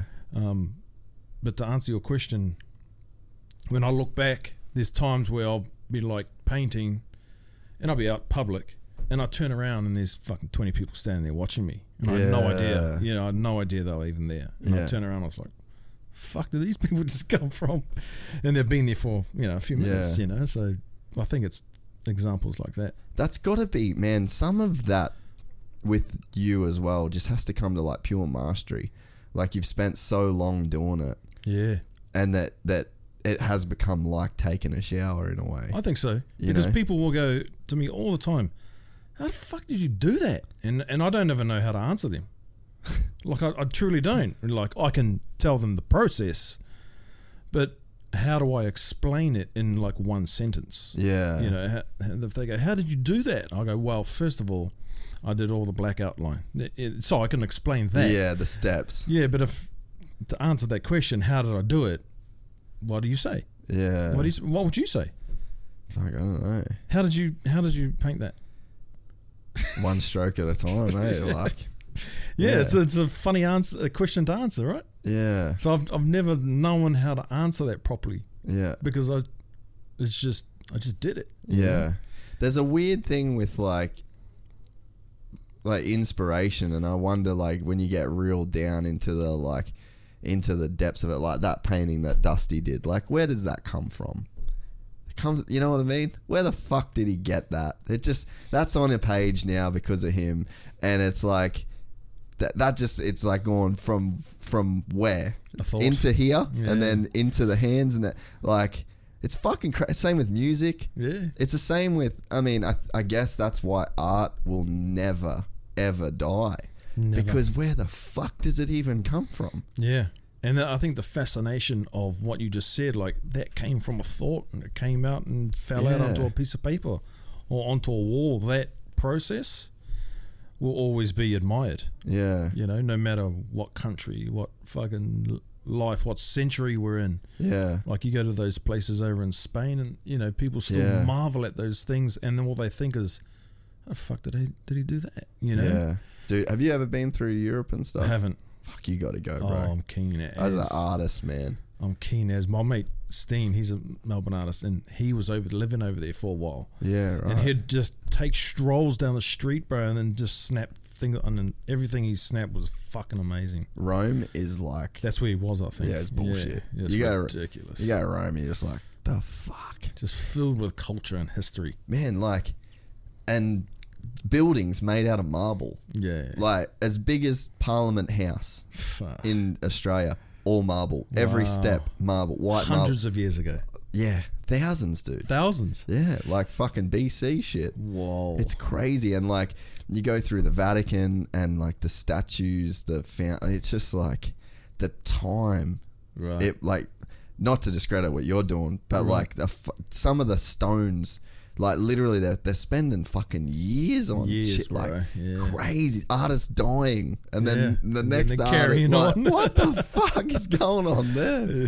Hectic, eh? Yeah, you got to appreciate that shit for sure. Whether you're an art fan or not, like the history that's in that one marble statue is fucking unreal. Even down to like, as silly as it sounds, man, the roads, right? Fucking cobblestone roads, right? They were just that's there. handmade. That's there. That's the original shit. Like they're not bringing in new ones. Like they're just still there. 3,000 years old, and it's like you're taking a footstep on the same cobblestone as some dude that didn't have shoes on. Yeah. That, you know what I mean? And was wearing like a fucking towel. Yeah, and laid it one at a time. Yeah, with probably zero tools. Yeah, but art now, like. It's still the same thing though, right? Yeah, it's like the tools have just changed. The time that you can do shit in has changed, but it's still that same thing. Yeah, there's no fast way to paint hair. You know, facial hair and women's hair. There's no fast way to do it. The only way to do it properly is one stroke at a time. Yeah, right. You try and fast forward, paint a bunch of hair and just colour it one, it won't look properly. So like... all the stuff that you do, have you had to learn it all just completely by yourself? Yeah. Like, because you just said they're painting hair. I'm like, how the fuck do you paint hair? There's probably no one told you how to paint hair. No, bro. You just had to paint a fucking lot of hair. Yeah. And then you look at it and you're like, oh, okay, that stroke looks wrong. That stroke looks off. It needs to be thinner. Needs more strokes, and fucking do it again.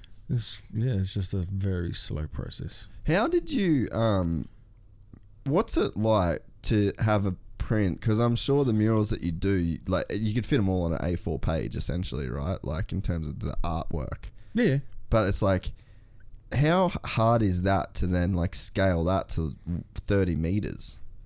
In terms of creating it? Yeah, in terms of just the physical to... Because like you can have that detail on a page in front of you, but like you can't see it. That the section, like an eyelid, right, would be this big. Right. How do you adapt to that kind of scale? And like knowing what detail should be in something that's bigger than life. It's knowing how to paint something to make it look real from how far the viewer is seeing it. Yeah. Right. So if you were to paint an eyelash and you're sitting here and you're looking at a piece of paper this big, the eyelash would probably, be like but if you're painting it, you have to paint it not only a bigger thickness, but the line might not be as crisp, or might be a fuzzy line instead of a clean line. You have to paint it so when you look back and the eye will tell you that looks real. Yeah. Or it doesn't look real. Why doesn't it look real? Because you didn't it's too blurry or it's too sharp. Or, Yeah. So you almost have to be like a, like when you get focus, focusing a camera, you yeah. have to be able to do that, and sometimes you have to defocus it. Yeah, you're literally painting depth of field. Yes, that's what you're doing, bro. So when you're doing a face 4 meters long, you have to know, okay, what would skin pores look like that big? Yeah. What would facial hair look like that? And you have to figure that out, bro. How? Well, you paint it, and then you just look at it with no emotion and just go, does that look real? And be honest with yourself. If it doesn't look real, why doesn't it look real? And then repaint it if it doesn't look right? Yeah. Fuck. So that was just the process. Yeah, bro. Constantly stepping back from the wall. Yeah. Yeah, one section at a time. And so did you gradually get bigger and bigger and bigger and bigger and bigger? Or did you pretty much like just go straight into doing super fucking big shit? Or well, when the gym murals came, that's when it all came really fast. okay, so you had to adapt to it pretty quick. Yeah. I had a little bit of practice doing kids' rooms and stuff like that, but not like, okay, this is going to be all over social media, so it's going to be fucking good, Yeah. Don't fuck it up. Yeah. I had to learn that fast. Yeah. So every mural, I'll just look at it because I knew I had a lot of practice to do, a lot of fixing up to make my work be like good, So I just do one, and I'll be like, oh, the skin texture's not the best. Why isn't it the best? Maybe I'll add a colour, add another shade of colour. Maybe I'll do the pores a bit bigger. And, you just adjust it, just every one, and you'll slowly understand how to paint real. If you're painting realism, you understand how the eye looks at realism from a depth of field, like you said. Do you like the realism stuff? Like, is that the thing that you get the most enjoyment out of? Or do you like the stuff that would be more your style? Like, what do you... I get more internal pleasure doing my own shit. Yeah. However I want, having that freedom, that I love that. But to pull off realism is you got to be very accurate. So when you can do that right, and It's you can very look back, rewarding. it's rewarding. Yeah. So okay. I like the rewarding feeling of doing something that's pretty challenging, and I also like the feeling of just creating whatever the fuck I wanted to create, however I wanted, how big I wanted, whatever, and people either buying that or loving it or sharing it. So I like both. Yeah. And so you do all the Culture King stuff, or a lot of Culture King stuff, right? Mm-hmm. So like, how did those sort of deals, like when did those sort of things start to happen to where, because now Matty Bro is like a brand, right? And it's like a well-known, it's got like a life of its own, obviously you're the man behind it, right? But it's like recognizable to people that might not even recognize your face, right? Like, when did that shit start happening? Shit, I don't know, bro. I wouldn't even say I'm that far ahead, like people have told me that. But I knew your work before I knew what you looked like. Yeah, right. Like, I could tell what was your... So, like, when Josh mentioned it on the podcast, I didn't know it was Matty Bro. Right. But I'd seen all your shit. Oh, really? Yeah, 100%. See, I don't know all this. Yeah, so I don't know how far my art has reached people. Yeah, well... Yeah, I can't tell you, but I can tell you that I knew your shit before I knew what you look like. Good to know. That is a real artist, I think. Right. I believe so, yeah. So that's good news for me, right? But so when did the Culture Kings and all that sort of stuff start to happen? And do they let you do the shit you want to do for the most part? They give me a pretty good creative freedom, but they do have certain images they want to use because they're using it for certain but you get marketing strategy. You get to paint it your style, right? Yeah. And I've always done that, which is very good. Yeah. It's lucky when you're an artist and you get people to give you creative freedom. That's cool. Yeah. And Culture Kings do that a lot. And so what was kind of the evolution of the mural thing kind of getting to the stage that it is now? Like, is there any crazy shit that just really set it off? Was there like a thing in particular that, kind of really made it jump into like a whole new sort of level? Not really. Nah, every mural will have some momentum. It'll give momentum. It will go out there. You'll get a lot of comments. You'll get some people asking for how much is this, and so you get traction. Every one will spin a lot for a long time. One may only spin a couple of days. So you just got to keep that momentum. If that's what you want to do, you got to keep that momentum going. Yeah, right. And if it means just painting something that you're not getting paid for, just to keep that momentum going, then that's what you do. Yeah. You know, so after COVID hit, I'm all about painting what I want to paint now. Yeah. And selling it how I want to sell it and then selling that however many times I want. Yeah. Instead of waiting for a client or approaching one client to pay me once, Yeah. paint a mural just for them. I want to go a bit bigger than that now. Yeah, yeah. And so, like, have you ever done an exhibition or anything like that? Nah, too shy. Bruh, you're fucking tripping. Yeah, I know. People told me, bro. For years, people told me you should do a solo exhibition, and I keep saying, yeah. Why? They're fucking all telling you the same shit. You're not doing it. I know, bro. I will. You got mad people around you that'll help you do it. Yeah. You I know. And I have reached out to some people, and I was like, when I was considering it was actually going to be this year. Yeah. I was like, man, I'm thinking about doing one. What do you reckon? And I'm like, fuck, you should have done it years ago, bro. Bro, right? Do you have ideas for it?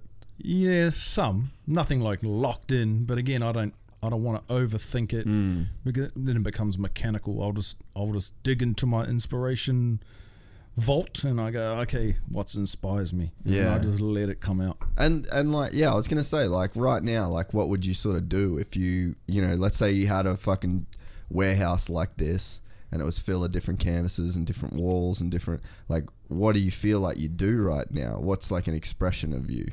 Ooh, fuck, it'll change all the time. Yeah. Because I'm inspired by so many things, bro. Yeah. And it's not hard to inspire me. Yeah. You know, like I usually, when I give it a lot of thought, I usually go back to my childhood, what I enjoyed the most then, and that was like Marvel and cartoon characters and being out on the streets with my friends, and then so I try and converge that into some art. You know, like some of the best times I had was hanging out with my friends on the street, bro. Yeah. When we were only 10-year-old kids, and that memory's still strong in me. Yeah. And I'm still close to them, even though they live in another country, but that memory is vivid. Yeah. So I try and to just tap into that memory. I was like, okay, so what can I create from that memory? You know. Yeah. Why is it still a vivid memory? Why is it special to me? And it might just be sitting on the fucking sidewalk eating fish and chips, but it was a important memory. Yeah. You know, so I just try and tap into that. What else inspired me? You know, movies inspire me. Certain actors, certain celebrities, why certain things they've done to make them celebrities, their stories. You know, so now that the Michael Jordan documentary, everyone knows. Yeah. What kind of competitive person Michael Jordan was. Have you painted him before? Heaps. Yes. Yeah. See, now I got a newfound appreciation for him. And inspiration, probably. Right, yeah. bro. Because I just watched this, so now all that fuel I already admired from him has just tripled. Yeah. So now I want to paint him heaps more. Yeah. You know, because fuck, he was inspiring. He's the man. Blah blah blah. And then that's kind of just how I work. And so you've been to like a Kobe thing, like you got to hear Kobe talk, right? And then you've painted him a bunch of times. Yeah. Did that same thing happen, like when you heard Kobe talk, like it gave you a whole new... Fuck yeah. Really? Yeah, his show was amazing, bro. Did you see it here? Yeah, in Melbourne. Yeah, okay. Yeah, so I remember he did Melbourne. that tour, eh? Yeah, the Mamba mentality. He was Was it good? fuck yeah, bro. How did it work? I've never been to one of those things. So he just told a story, really. So a guy like interviewed him, but he asked him questions that everybody would want to hear. Yeah. And he talked about his work ethic, and bro, it was cool.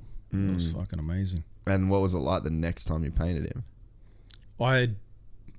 Next time I painted him, he passed. Really? Yeah, so that big one that I posted when he passed, that was like 2 days before that show. Oh, wow. Yeah, so Culture Kings flew me to Melbourne to paint those Kobe Bryant murals. Yeah. He was supposed to come down. He was on his way to come down. Oh. Yeah, bro. He was walking through town by himself. He was telling my mate this. My mate's a promoter. And because my mate, the promoter, showed him a photo and he sent it to him and he was like, fuck, that's mad, I'm coming. Yeah, wow. So we were like, oh shit, here he comes. And then he's a huge fan of Harry Potter. Wow. Huge fan of the Harry Potter play. Him and his daughter. Yeah. And so he saw that in some billboard in Melbourne and he took a detour and he was like, fuck, I'm going to watch this. And so, yeah. Fuck. a shame. That's one that got away. Yeah, definitely. Who else have you like kind of met through the mural thing that like was really kind of meaningful to you? Oh, Soffles. Who's that? He's an Australian graffiti artist. He's, right. in my opinion, one of the best in the world. Really? Yeah, bro. Fuck, I need to check his shit out. People think I work hard. You got to watch him, bro. He's Really? a fucking workhorse. Me and him he got a big mural job in Sydney, and it was going to take him probably 2 weeks if he done it by himself. Yeah. So he rung me. We had only met a couple times before this, and he goes, "Bro, you want to jump in on this mural?" And I was like, I didn't even care what it was. It was like, with you? Fuck, yeah. We painting dicks? I'm in. I'm there, bro. Say the word. And it happened to be this fucking pretty epic mural, bro, that was just celebrities, music stars, and athletes. And it was kind of just done in a way where it looked expensive. We put like marble in there and gold, and we did heaps of celebrities. And the time of painting with him, the week I spent with him, was 10 times more the end result of seeing the mural finish. You know, the mural came out amazing, and me and him just realized we're like, fuck, when we team together, fuck, we create some cool shit. Man, that's cool. But the process of working with him, seeing him work, bro, seeing his tricks, because you're always working by yourself. Yeah. You know, it's very rare I do a mural with somebody. Yeah. And I was with him from, 10 a.m. till fucking, sometimes we went all through the night. Were you talking a lot the whole time? A little bit. Yeah. A little bit, but we were both in the same, just kind of just doing our thing and just vibing off each other's I was going to energy. say, you were just like pushing each other like, fuck, he's done this much, he's done this much. Oh, look at that. Look at that work. Yeah. But it was like encouraging. Yeah. So I'd see him up there working. I'll be quickly having a feed, and then I'll be like, okay, I'm coming, bro. Then he'll go to have a feed, and then we'll just go, for how long you want to go till tonight? I was like, whenever the body says that's enough. And that experience was fucking amazing, bro. I loved it. And And you guys close now? Yeah, sure. Yeah, that's sick. Text each other all the time. But from what he's achieved, like when you study his stuff, like he's got the most viral graffiti video in the world. Really? Yeah, it's called Limitless. Okay. Millions of views. Really? Yeah, him and his boys just annihilate this abandoned warehouse, bro. Dude, I might have watched that. You would have seen it, bro. It's like a time lapse of this entire Hyper warehouse. time lapse. Yeah, I've seen it. Hectic. Yeah. Fuck. So that's just how he operates, bro. Fuck. He just pumps shit out like that. Wow. And because he's such an accurate and fast graffiti writer, he can do massive scale murals in no time. And then when he gets home, bro, he's just scribbling on his iPad. He's doing designs for people that he has got to do murals for, and I do that as well. But he's on another level. Just that hardcore work ethic. Yeah, dude. Well, I follow Steen Jones. Yeah, bro. Yeah. That motherfucker works. Yeah. That's what I said. Lived in Rome. Oh, is that who you were talking about? Yeah. Dude, I'm trying to get him to do the fucking podcast, and he's so like, he actually put a thing out the other day on his Instagram. Someone said like, I don't know whether no one mentioned this podcast, but he's like, oh, have you ever thought about doing a podcast?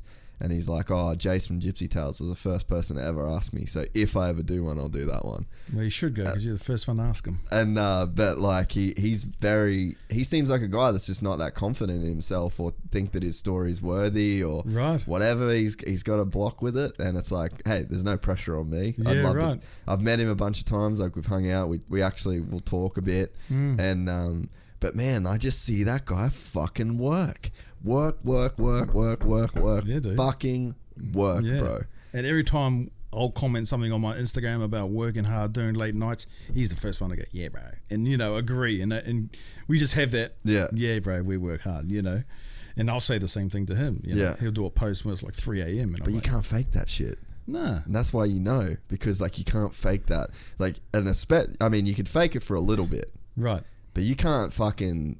It can't be like this lifestyle where 10 years later you're still that dude grinding. Like, it's real at that point. Right. Yeah, definitely. And I think that to be, the kind of guy that he is and the kind of guy that you are, like the position that you're in like that world, like you've got to be that fucking savage, eh? Yeah, bro. You got to live it. You got to. He does. His style is Steen Jones. Yeah. Whenever you see it, bro, and he lives that style. The artwork's all in his house. Dude, even like, so he just did Friends of Mine. He did that wall recently at Hype Group. Oh, yeah. The one that it was like the 2 white wall like that. He worked on it last week. Oh, okay. And I don't know like, if I've seen that one. oh fuck it, it can't good. It was his work, like it's all his shit, you know. Right. How many times would he have painted those roses? You know, Lots. fucking thousands, and that's why they look so good. Right. You know, he's just Yeah. fucking done it just constantly. It's like there's there's no secret. Yeah, definitely. Soffels is a pure example of that. Yeah, But he's more on the graffiti side. yeah, But he yeah. can fucking do it all, bro. Freehand characters, graffiti, realism, everything. That's so sick. He's an animal. So have you got? You're saying you got some prints and stuff coming out? Yes. So what is like the style? Like what have you gone for with that? Like what are you painting? Okay, so I wanted to try and capture all of my journey into artwork. Yeah. Right? So I come from a graffiti background, so I want some of that element in there. Yeah, Don't know what exactly. I'm a big fan of streetwear. That's been an inspiration to me in terms of artwork. So I want like a street art feel and a streetwear feel, Yeah. and then realism. Yeah. I love painting realism. So I'm going to put those 3 together and come up with something. yeah, cool. But I'm going to release series. So I'm going to do 3 art pieces at a time. Yeah, I don't know why 3. I just pick 3. hey, fuck it. Yeah, I just pick 3. And then I'll just release them, and I'll have the originals for sale, or I might keep them. Yeah. Depends on how much I like them. Yeah, yeah, And then I'll just have prints for sale. And then I'll just wait to see how the public reacts, and then I'll just go with it. I'll just be like, okay, I'm getting more asked on these size canvases, prints, or I'm getting asked for, can you do artwork on skateboard decks? yeah, And then I'll just roll with the punches, bro. I'll just see where it leads me. Yeah. And then when I've got enough content, then I'll have a solo exhibition. I love it when guys like you take this route when they are already established. And Right. it's, you know, I feel like any artist, and I feel like it's the same in kind of anything that you're sort of doing, like there's a certain kind of thing that is earned with OG status. You got OG status. Really? I'd say so. You know, like just doing it for a long time. Right. I think that time can only give you that sort of OG status. Like even the way that Josh talked about his tattoo. You know, you come from a time where there was the, you know, like you said, you only had one cap. Right. So that to me, I think that's like how you would just describe OG status. Right. Whereas there's people that will literally start in the art game, have an exhibition, and they literally come, like their journey as an artist, they might end up getting to that same point, Right. but they did it by exhibition prints the whole sort of time. Right. I think it's cool when a guy like you goes, it's almost like you're kind of going to a place where you probably should have been fucking ages ago, but you were just sort of working. Yeah. I feel like that's kind of like a cool thing even in itself, is like this kind of, you could only get this guy's stuff if you walked into one of the gyms that he painted, Right. you know, and it's And sort there's of, something special about that. I think there is, man. Yeah. I think there is, and even I had that thought when I was, because I've only ever done the in studio guests. I've never done any of the Skype calls, I just never wanted to, and I knew that would limit my guests. Yeah, right. But I always was like, I mean, it's only been 2 years, not 10, sort of, you know, so it's not like I'm claiming it that hard, but Right. you know, I always was like, nah, I like the experience better. I'd rather have not be able to get the guests, the caliber of guests with the followers or whatever, but I Right. just want the experience to be real. Right. And then the COVID thing hit, and then I started sort of doing a few of them here and there, just Right. out of necessity. And how did it feel for you when you started doing the... You know what? Fucking still good. Okay. Not as cool as this, because there's, you know, it's not the fucking same thing. Nah. And I mean, but there was a part of me that I was like, you know what? At least I didn't start like doing that. At least to me, if you want to call it an artist or whatever, I was like, at least like I did the thing that just felt right. And then I went back and I did the kind of the easier thing, because Yeah. you know, you could have been making money out of prints and exhibitions and Right. shit for ages, you know. No, you just stay true to yourself, bro, and let it happen naturally, you know? That's how I've always been. Like, I think I want to do a solo exhibition now because I think I'm ready for it now. Yeah. You know, where before I wasn't confident enough, or my artwork wasn't, whatever the fucking reason was. Yeah. I think now I'm ready, and I can tell myself that with confidence that, you know what, you're ready to do a solo exhibition. Yeah, that's cool. Yeah. Are you gonna do you like do any sculpture stuff or anything? Or it's just like just canvases, or is there? Have you got I'd interest love in to. other stuff? Yeah, definitely, because shoes, man. Fuck, I feel like you do some dope shoes. I've got a friend of mine. I used to paint shoes. They're just, I don't like anything too tedious. Like you got a lot of fucking around. There's laces. Oh, you gotta like tape shit and Yeah, my mate, he does that professionally. He makes mad shoes, but I just see all that little. He's got a little fucking tiny paintbrush and he's just trying to do touch ups. And I was like, that's not for me. I like to attack my canvas. Yeah. No disrespect to the that's shoe cool. game. It takes talent, know, but it's not for me. Yeah. It's not for me. And that was another thing that tattooing was like. I went from like open walls to like right into the little centimeter. It's like where I like to just just hook in. Yeah, and just hook in, bro, and just smash it. Yeah. And that was always my mentality towards doing my artwork. Do you paint much like daily? Yep. So you do paint pretty much daily. Yep. What sort of stuff are you working on if you're not doing murals? My stuff. Yeah. The stuff that you want to do. For the stuff that I wanted. Yeah. So cool. Matty Bro, personal stuff. Yeah, sick. And then you slowly, because as soon as you stop doing commissions, right, you're turning away money. Yeah. You're pushing away money. So you've got to have a balance there. Yeah. You still got to do commission work, but eventually I want to reverse that. Could you pretty much do commission work like every day of the week if you wanted? Like you got enough work? Yeah.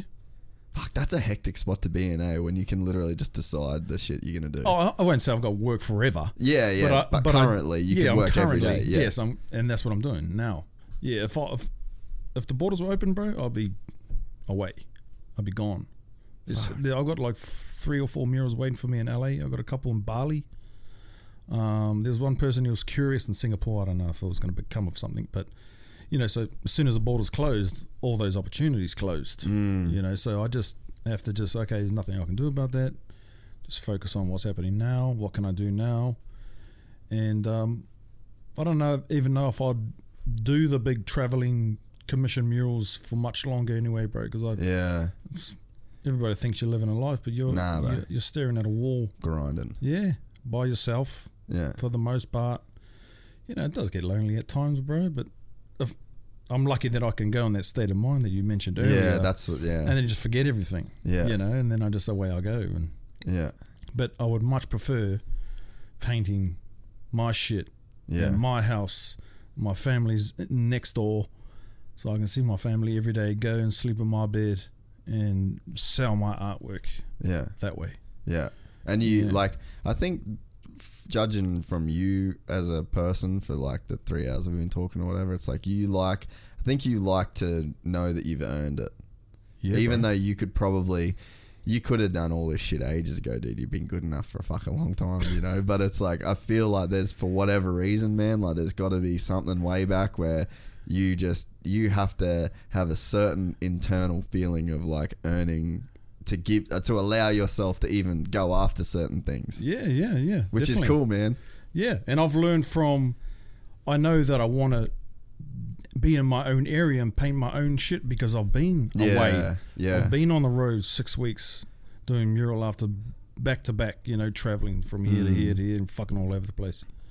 So I've experienced that and I know what it's like, and eventually it gets pretty lonely and not sad, just time goes by, man. You miss your kids, you miss your wife, all that you shit. do. You miss that shit, and as you get older you appreciate it more. Yeah. So I'm 37 this year and I would like to just be with my family a bit more. So I've got to just reverse how I make a living off this. Yeah.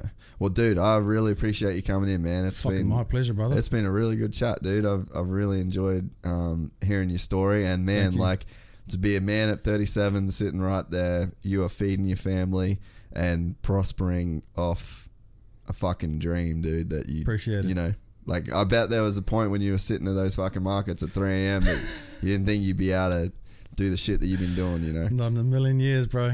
I was just riding the wave. No, and it's really cool. I love, one of the best parts of my job is getting to hear that sort of stuff firsthand. So, very humbled by your appearance on the show, man. I really appreciate it. Thank you, brother.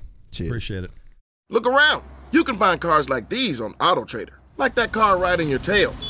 Or if you're tailgating right now, all those cars doubling as kitchens and living rooms are on AutoTrader too. Are you working out and listening to this ad at the same time? Well, multitasking pro, cars like the ones in the gym parking lot are for sale on AutoTrader. New cars, used cars, electric cars, maybe even flying cars. Okay, no flying cars, but as soon as they get invented, they'll be on AutoTrader. Just you wait. AutoTrader.